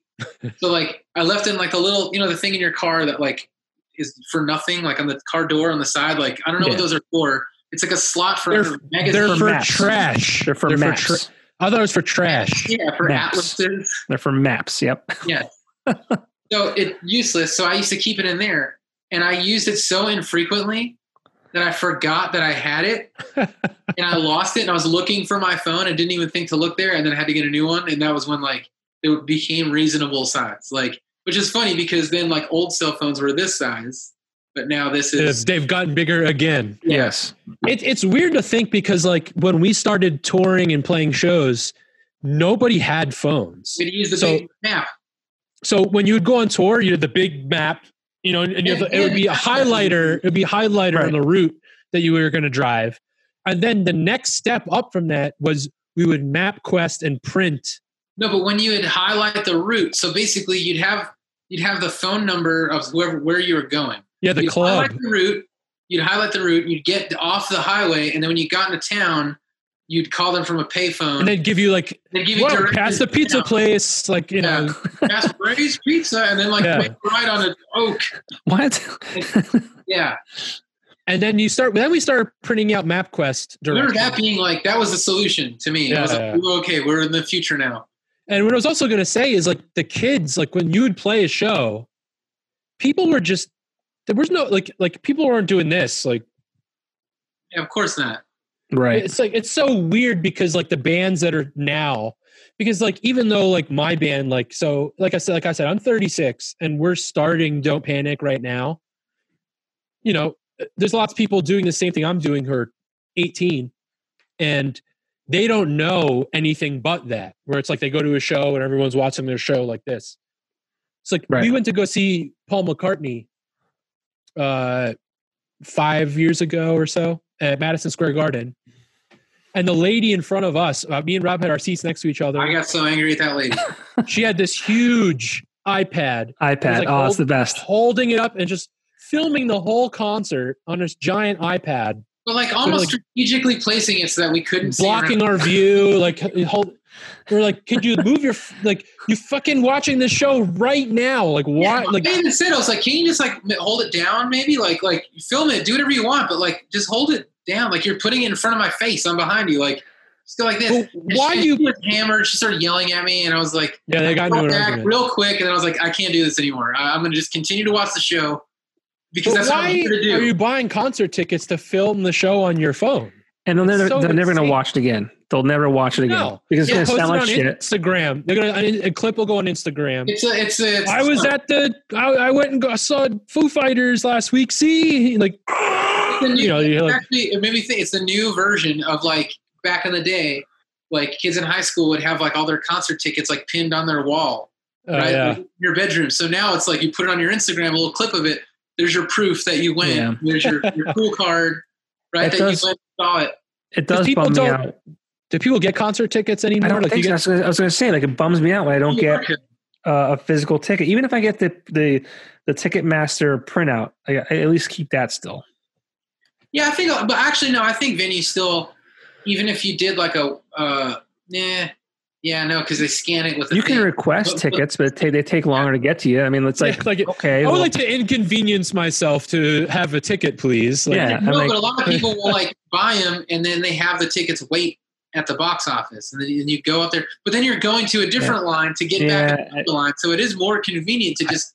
It's like boarding a plane. Like, when's the last time you didn't use your phone to board a plane? I want to make sure that I want my ticket, and then I don't want to worry about losing the ticket in a purse. My wife has like in your purse. I was super happy.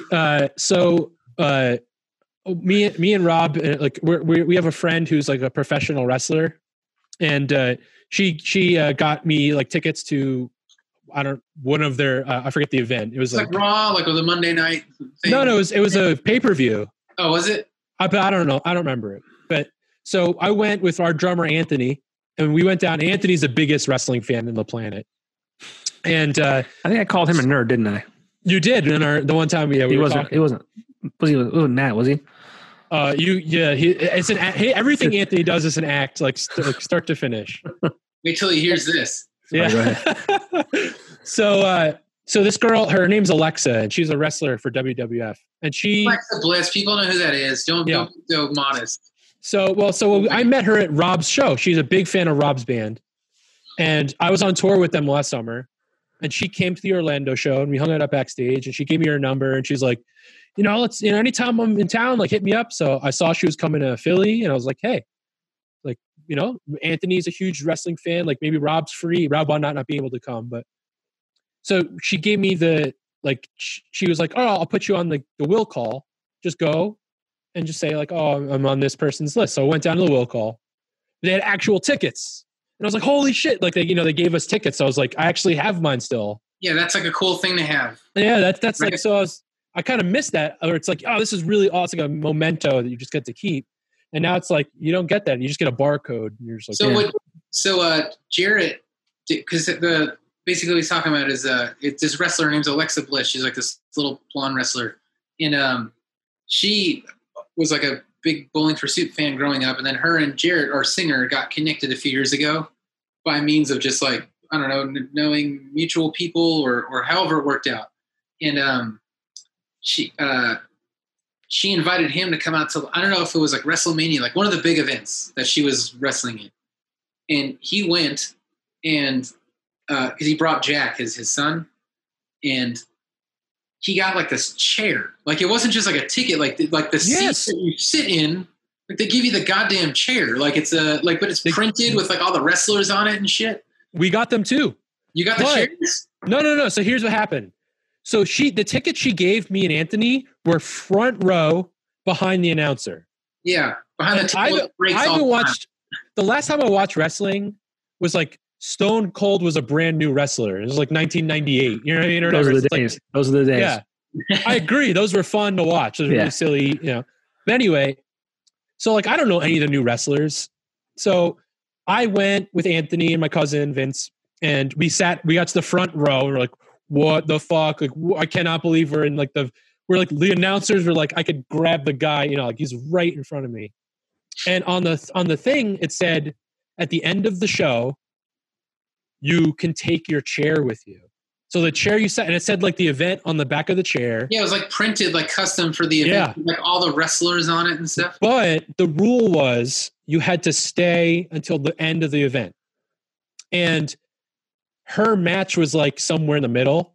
And when she was done, she texted me and she's like, do you guys want to go meet me and my other wrestler friend for dinner? And we're like, yeah, that sounds way cooler than watching an event. I came to watch you. You're done. Now, I don't know who these people are. So it's like, so we forfeited our chair.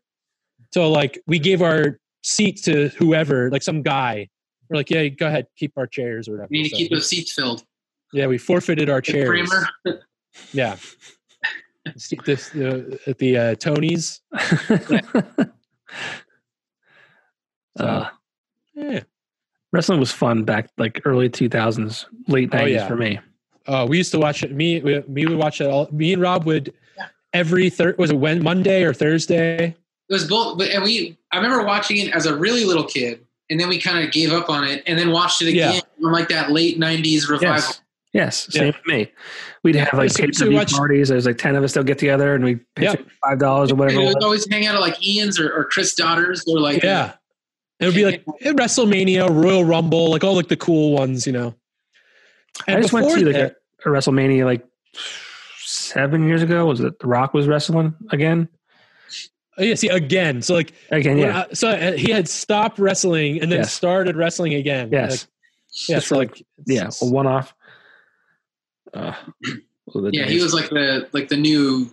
Yeah, he was like the new guy when we were watching. He was actually. I remember the new guy being Stone Cold, and then The Rock being like the sort of like answer bad guy. Yeah. The Rock had hair. Yeah. When Hulk Hogan was on like a different wrestling network or whatever. WCW. Yeah. That always we used to watch. me. So we had those big. Remember those big wrestlers that were just they're rubber. We had a bunch of them. We had like a Hulk Hogan and metal wire, Ultimate Warrior. Yeah. And then they had the ones where they like their hands would flick. The plastic ones. And they would throw. You put the guy in like. Yeah, you press like a red button on his spine. You would throw stuff. Oh man. Ted, so you're the older brother here. Yes. Did you ever feel an ounce of jealousy towards Rob? Oh yeah, for sure. Yeah. So I was the best man at his wedding, which was last year, and that was part of my best man speech. It was just like I started. We started playing in a band together. Like, even though he's 2 years younger than me, we started like exactly at the same time. When we started our band, neither of us knew how to play an instrument. Like the way we started the band was like, it was me, our best friend Ian, and Rob. Which is funny. Is an addendum there. Ian is now our guitar tech in Bowling for Soup. Yeah. So the three of us were in our basement, and we were like, we want to start a band. And everyone's like, all right, who wants to be the drummer? And then we went around the room, or like, all right, Rob's going to be the drummer. And then like what happened was that everyone bought their stuff and then learned that thing. Like, it wasn't like you were committed. Like, then you had to play that instrument. So we started in the same spot. And what wound up happening was the band that me and Rob started broke up because Rob had to go to college, and I joined that band, Split 50. And then I was the one doing a ton of shit. I was on Warped Tour every summer. We were signed to a label. We were putting out albums, and Rob was going to school, and he was like had his own band, but couldn't be as busy. So I'm sure that's how he felt about me being able to do all this stuff. It's like he probably had the same feeling now that I have about him. Right. Yes, I'll admit it. Because then I was like, this is what I should still be doing. Because like you said, we sort of started on the even playing ground. So it was like, I'm supposed to be doing that same thing right now, and I'm like kind of not. So then Rob joined Patent Pending, and then we went back on the even playing ground. And then Split 50 broke up, and I started my own band. So I kind of started from scratch, but Rob kept riding Patent Pending, and then he joined the Ataris, and then he joined Bowling for Soup. So he's been on this like upward incline of like joining bigger and bigger bands. So it's like, I went on tour last summer with them, and his band was co-headlining Real Big Fish, and it was a U.S. tour. And man, I went on the tour, and I called up the singer Jarrett, and I was like, "Is it cool if I come on this tour?" And he's like, "Yeah, I don't care." So I was like, "Well, I want to do something. I want to help." And he's like, "No." He's like, "Your job is to come and drink our beer. You'd just be getting in the way if you like try to help." So it's like, okay. So like every day, all I did was just drink and watch my brother perform for 2,000 people every night. So I was just like, yeah, I'm starting to get a little jealous of this. Like, I want to go on tour and do this stuff, which was like the big motivator for me to start Don't Panic in last August. I got home from that tour, and it was like, I was like not just jealousy fueled, but like a hunger, like a desire. Like I saw my brother doing it, even though he's been doing it for the past couple of years before that. I actually got to physically see it because I didn't really ever go to any of the shows or anything. Not because I didn't want to, I just never did. Right. And we're never really close. Yeah. So always somewhere else. So yeah, that was like the driving force. When I got home, I was like, I got to start playing in a band again because it's for you too. It's you're not like, an accountant that's sitting in an office building. You're still involved with like booking bands and scheduling tours and things like that. So you're still involved in a way. That makes it even worse. Because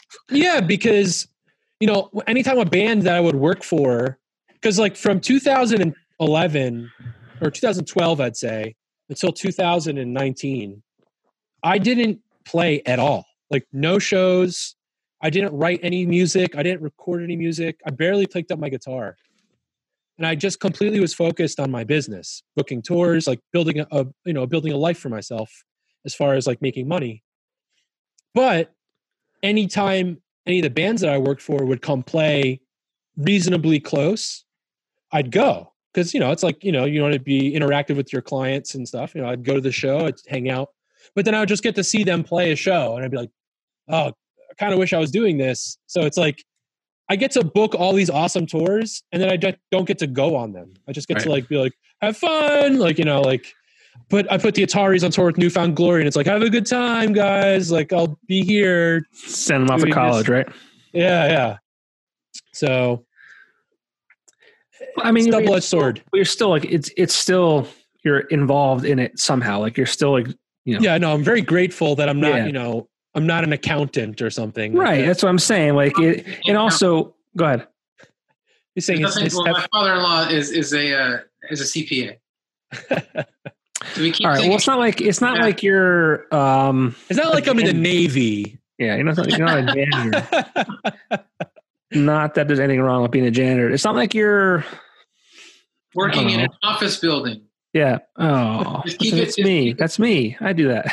It's not like I'm selling advertising for some on the radio. It's kind of funny is that's what our dad did. Our dad was sold advertising on the radio when we moved to Pennsylvania. He worked for Froggy 101. If you remember that radio. No kidding. That was his job.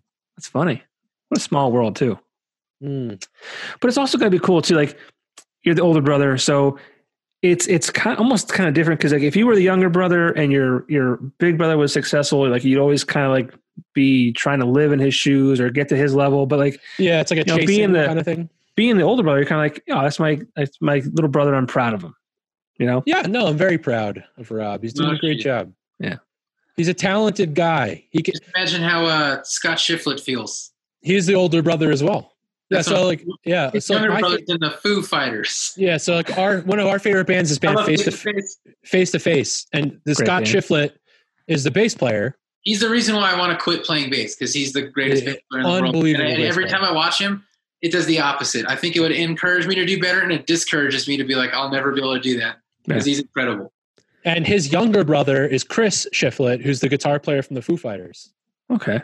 So I'm sure he goes like, all right, my band Face to Face is going to go on tour. We're going to go play these for 500 people every night. And then like, his brother's going to go play for 50,000 people tomorrow night. Like, quite the disparity, but I'm sure there's no competition there. They're a very musical family. And it's same with like, I don't feel competition with my brother either. I'm like, I get excited. Like he's going on tour with Lit in May in England. Oh man, it's like awesome. It's like one of my favorite bands. Actually, mine too.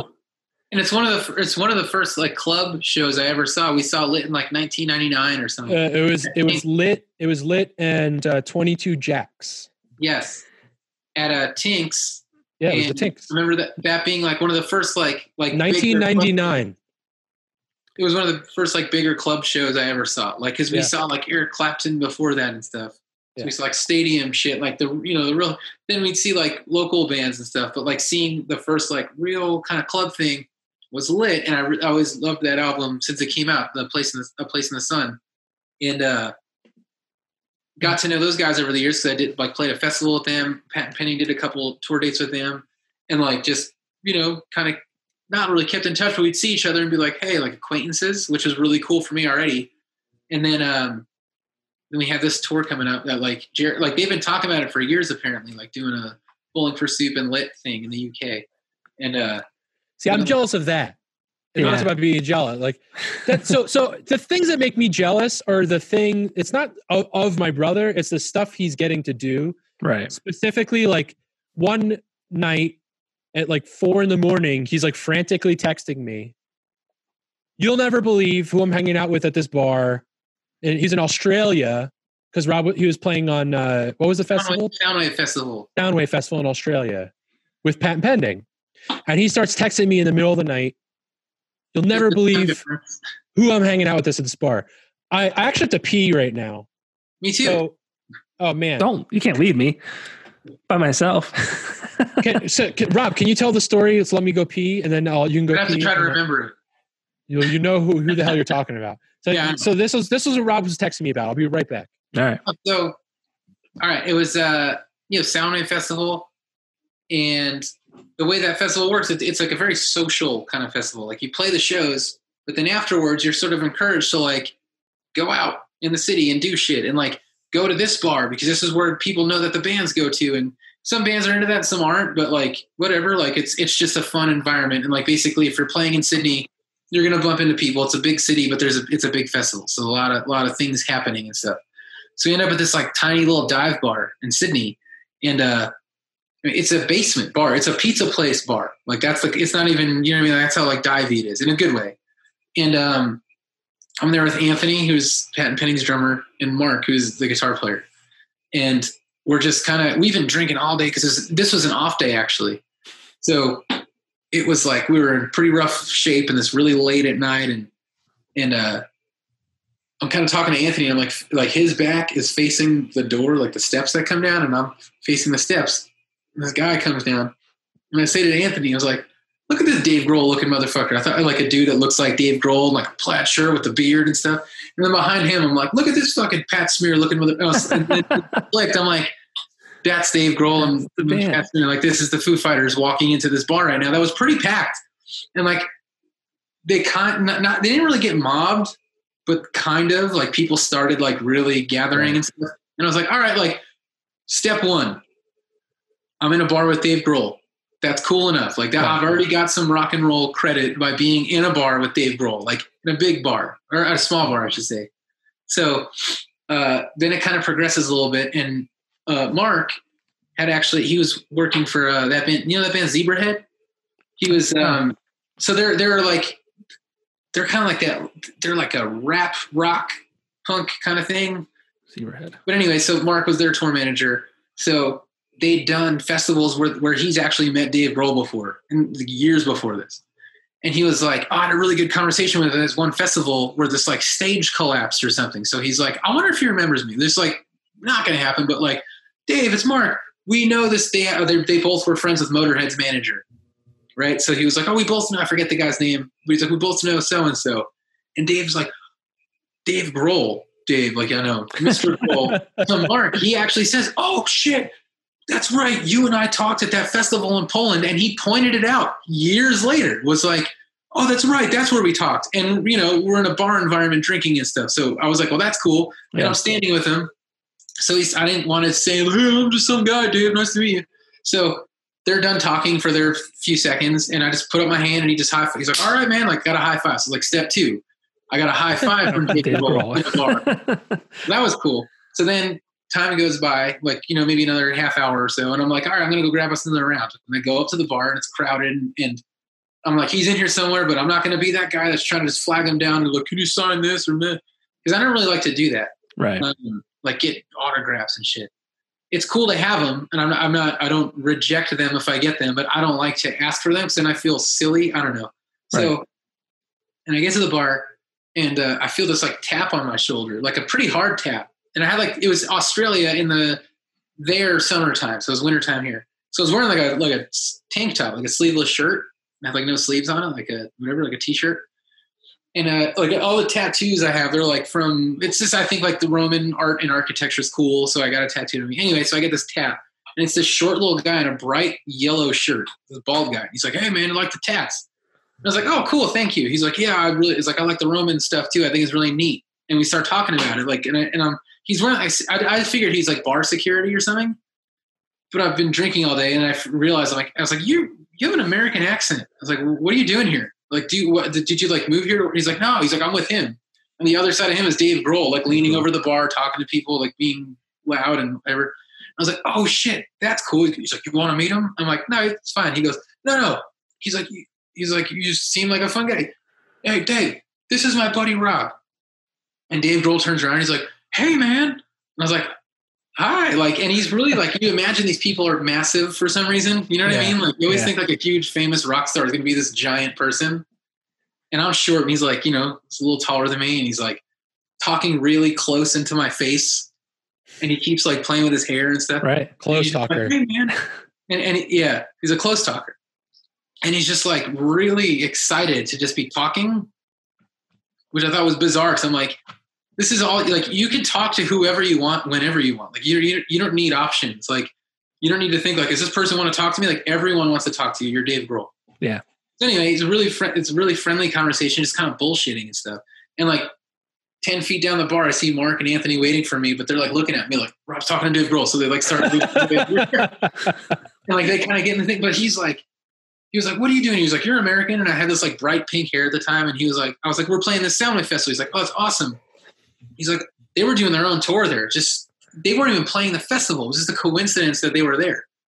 So he was like, oh man, he's like, that festival was bought out by another festival. It used to be called Big Day Out. He's like, and I played there. He's like, I used to be in this band called Nirvana. And I was like, are you fucking kidding me? I know who you are. I literally, are you fucking kidding me? And he kind of laughed. He's like, ah. So I was like, all right. And then Mark's there. He's like, oh, you from before? And I was like, this is Anthony, our drummer. He's like, a fucking drummer. And they start talking. So the four of us are like having this great conversation. That's like, we're already like a few minutes into it. And there's people coming up, like tapping him, like to get pictures. And he's being great. He's like, yeah, turning around, like taking the selfie with the big Dave Grohl grin and like getting back to our conversation and like turning around, signing something. So like me and Anthony and Mark had this like silent conversation in our head. We're like, don't ask him for a picture or autograph. Just enjoy the moment. We sort of kept talking, and then Mark's like, hey, this is probably 15 minutes in. Mark's like, Dave, let me get us a round of shots. Like, what do you like? You like Jack? He's like, of course I like Jack. Let's do it. And then Dave Grohl said something. I can remember this, like every moment of this, because this is like the coolest thing. Sure, yeah. And he said, only something that Dave Grohl can get away with saying. And he was like, you know what, Mark? No, fuck that. I'm the rock star. I'm buying the shots. Anything you guys don't like? And Mark and I are like, no tequila. No tequila. He's like, all right. 5 tequilas. 6 shots of tequila. Yep. And we did shots of tequila. Then we did more shots. And we just kept drinking. And the next day I had the worst hangover ever that I've ever had in my life. But I was like sort of embracing it. Yeah. So it's funny because tequila is actually one of the things I do like to do. Like tequila is like one of the few shots I do like. Not if you were drinking wine all day, then beer, then mixed drinks. Then you start taking shots of tequila. Yeah, I mean, it didn't work so well. Yeah, I had a bad night with tequila once in college, and it took me about 10 years to kind of come back to it. Yeah. Man, our cousin one time played beer pong with tequila. I know the story, so I'm going to pee. And we had to carry him. Oh, that sounds terrible. We went. It was like actually when me and my brother were playing in our band together, and we went and escaped to our cousin's college for the weekend, and his 2 brothers came. So it was like the 5 of us were really close, and we went to a college party, and they were playing beer pong, but they ran out of beer. So he was just like, let's just do tequila. Man, I'd never seen anyone that drunk in my life. We had to, like Rob said, we had to carry him out like he was like a mummy. and we showed up to the party in like a hatchback like truck. It had like, you know, like the back on it already, and we had to like slide him in like luggage. That's funny. He was like a dead man. That's really funny. Oh man, I only had one encounter of a famous person, I guess you could say, and that was the lead singer of Blue October, Justin Furstenfeld. So they have Rob's band. They have the same manager. Blue October. Really? Yeah. Justin's, so I met him a few times. I got the pleasure of like, doing meet and greets for the station and all that kind of stuff. And like, was it May of 2018? Yeah. Cause my son was like he's probably 6 months old or whatever at the time.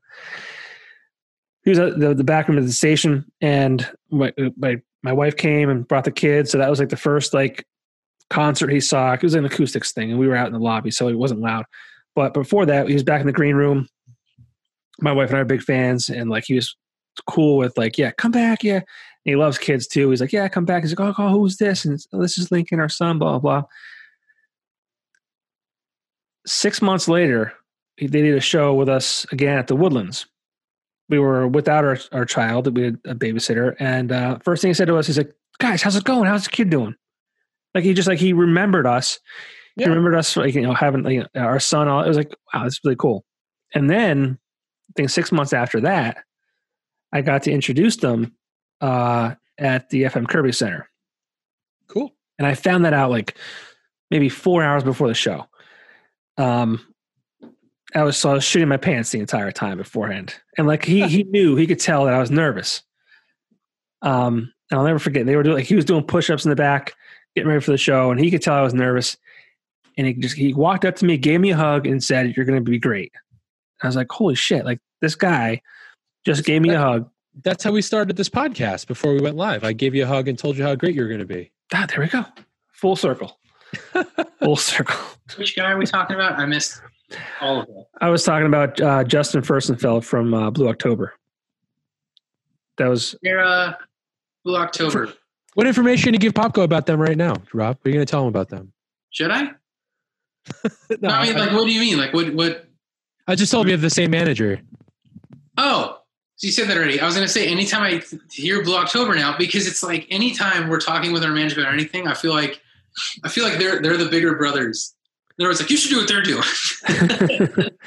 No, he's a special human being, and I was hoping to interview him before the station kind of changed format, especially when I was doing Sober October, because I know he's sober and all that kind of stuff. And I didn't want to exploit his sobriety to an attempt to get an interview, but I was doing some stuff for the station, and I wanted to, because he's one of my favorite. They're a favorite band of mine and my wife. And I was telling Ted, I've had the pleasure of meeting him a few times. Like my son, he was one of the first people my son ever met. And my son was like 6 months old, and I use it loosely.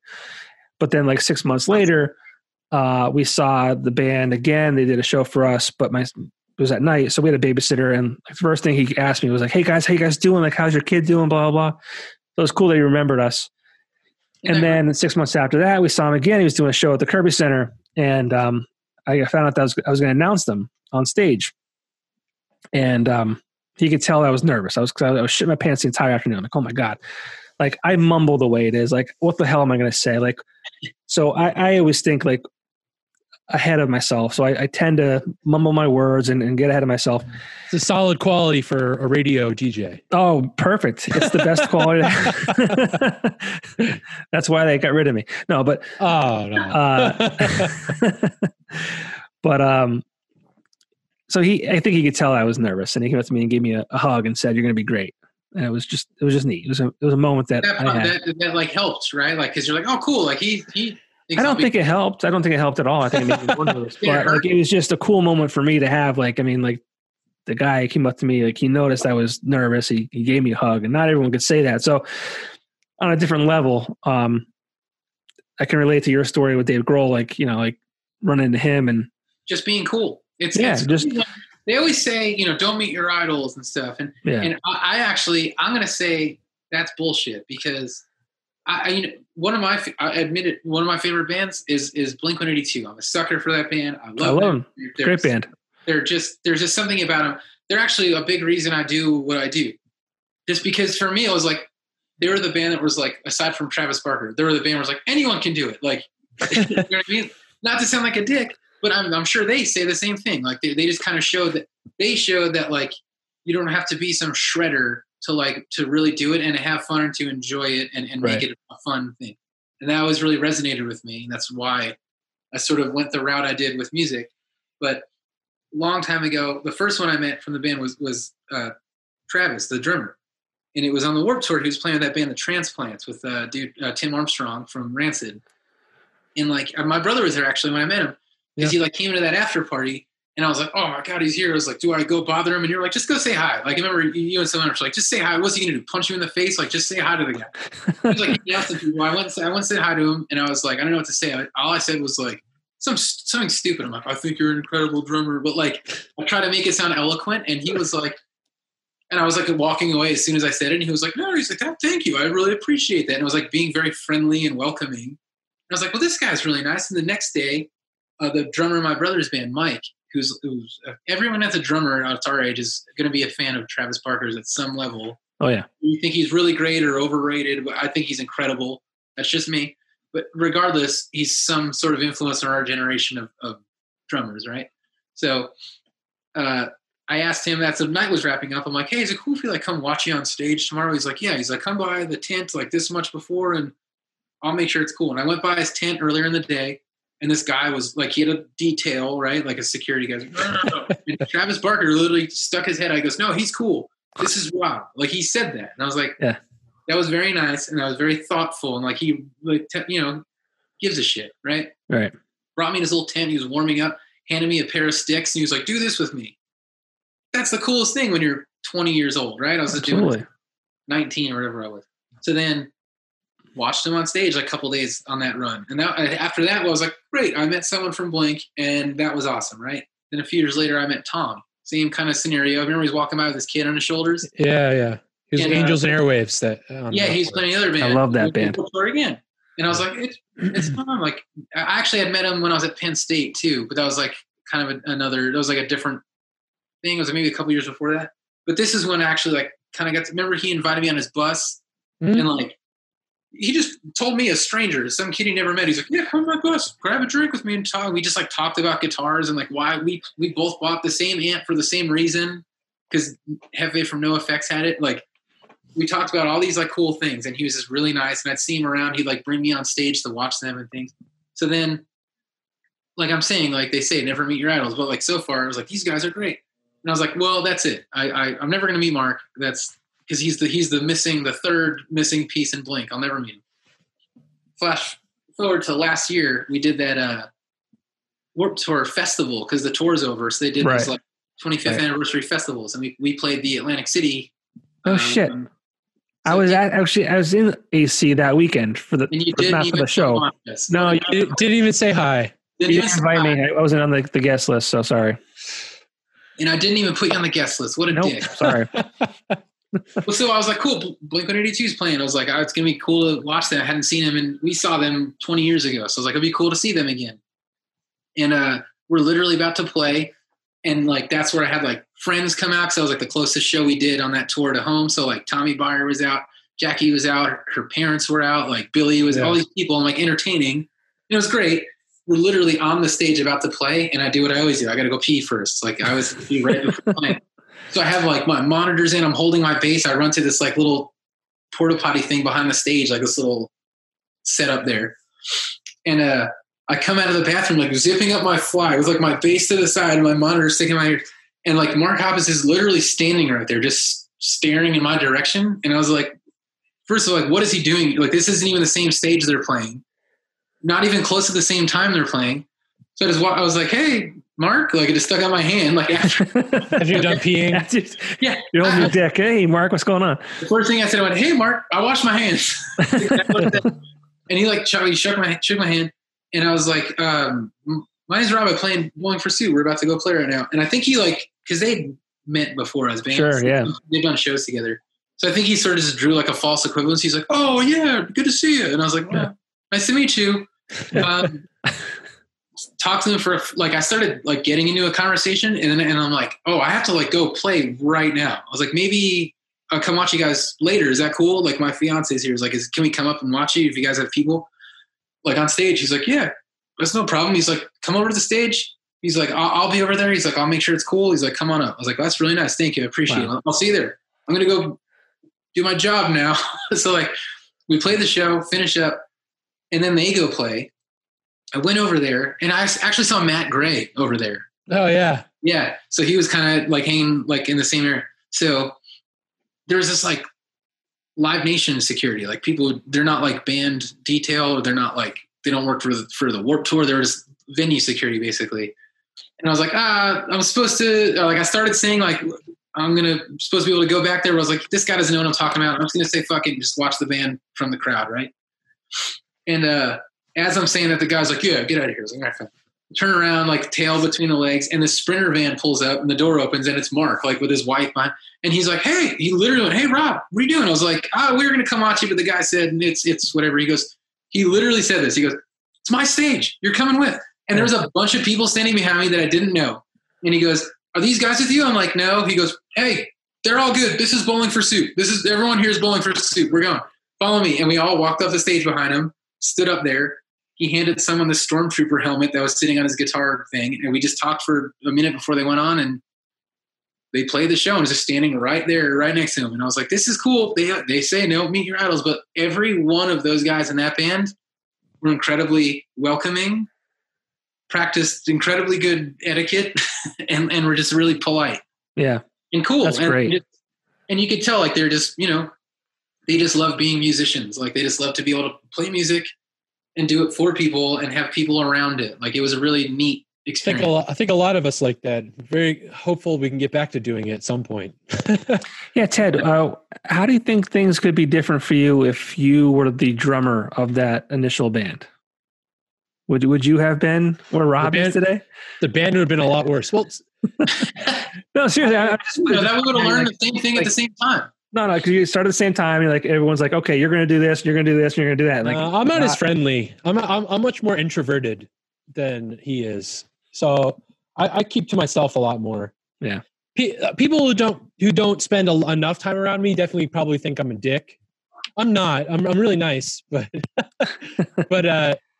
you used to be much more reserved and quiet. Actually, you've sort of become more robust over the last few years. Yeah, I've tried.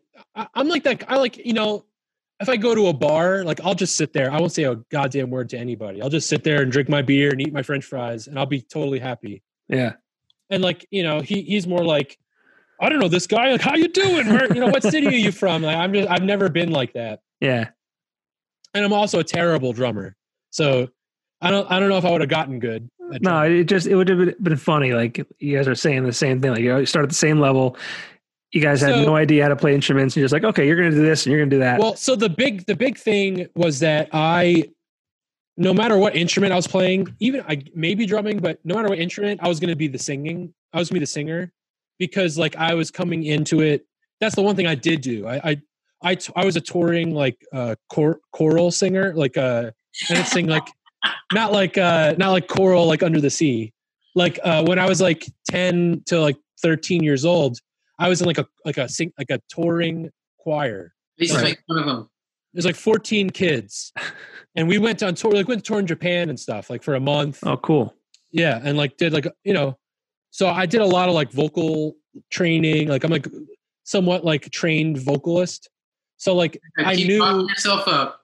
Well, what I'm saying is that like when we started playing music, that was the one thing I knew for sure. Like I could definitely sing, so like I'll at least sing. We just don't know what the rest of the stuff behind that will be. Right. Well, and Ian never really even had any interest in playing an instrument. Yeah. He just wanted to it was just our social activity. Our bass player was non-musical. When we started the band, we would have to teach him beat. We would stand there and clap, and then he'd go bump, bump, bump. And we'd like teach him the concept of like a beat.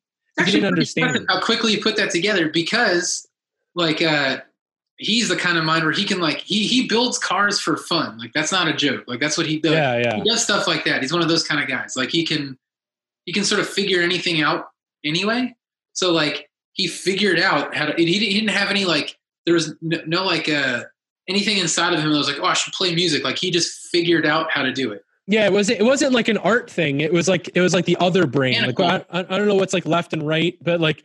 So it's like, it wasn't like I have to be an artist. He did like the technical, like I'll just do the technical bits to like make it sound like I know music. Like he learned how to do it as like a practice, how to build an engine. Yeah. But very cool. It's been a long road. Yeah. And I feel like it's like we're still at the start of it, which is great. Yeah, I think you are too. And I wish you the best. And I guess we could probably wrap things up here. I don't want to keep you guys too long. It was a good segue. Wish you the best is always a good way. Like, all right, that's it. Stop talking. I have dinner waiting upstairs, so I'm not going to complain. No. I don't be able to hold the pee too, but couldn't do it. Yeah, I couldn't do it. Can't thank either one of you enough for doing this for the first episode of this, the Popko Project.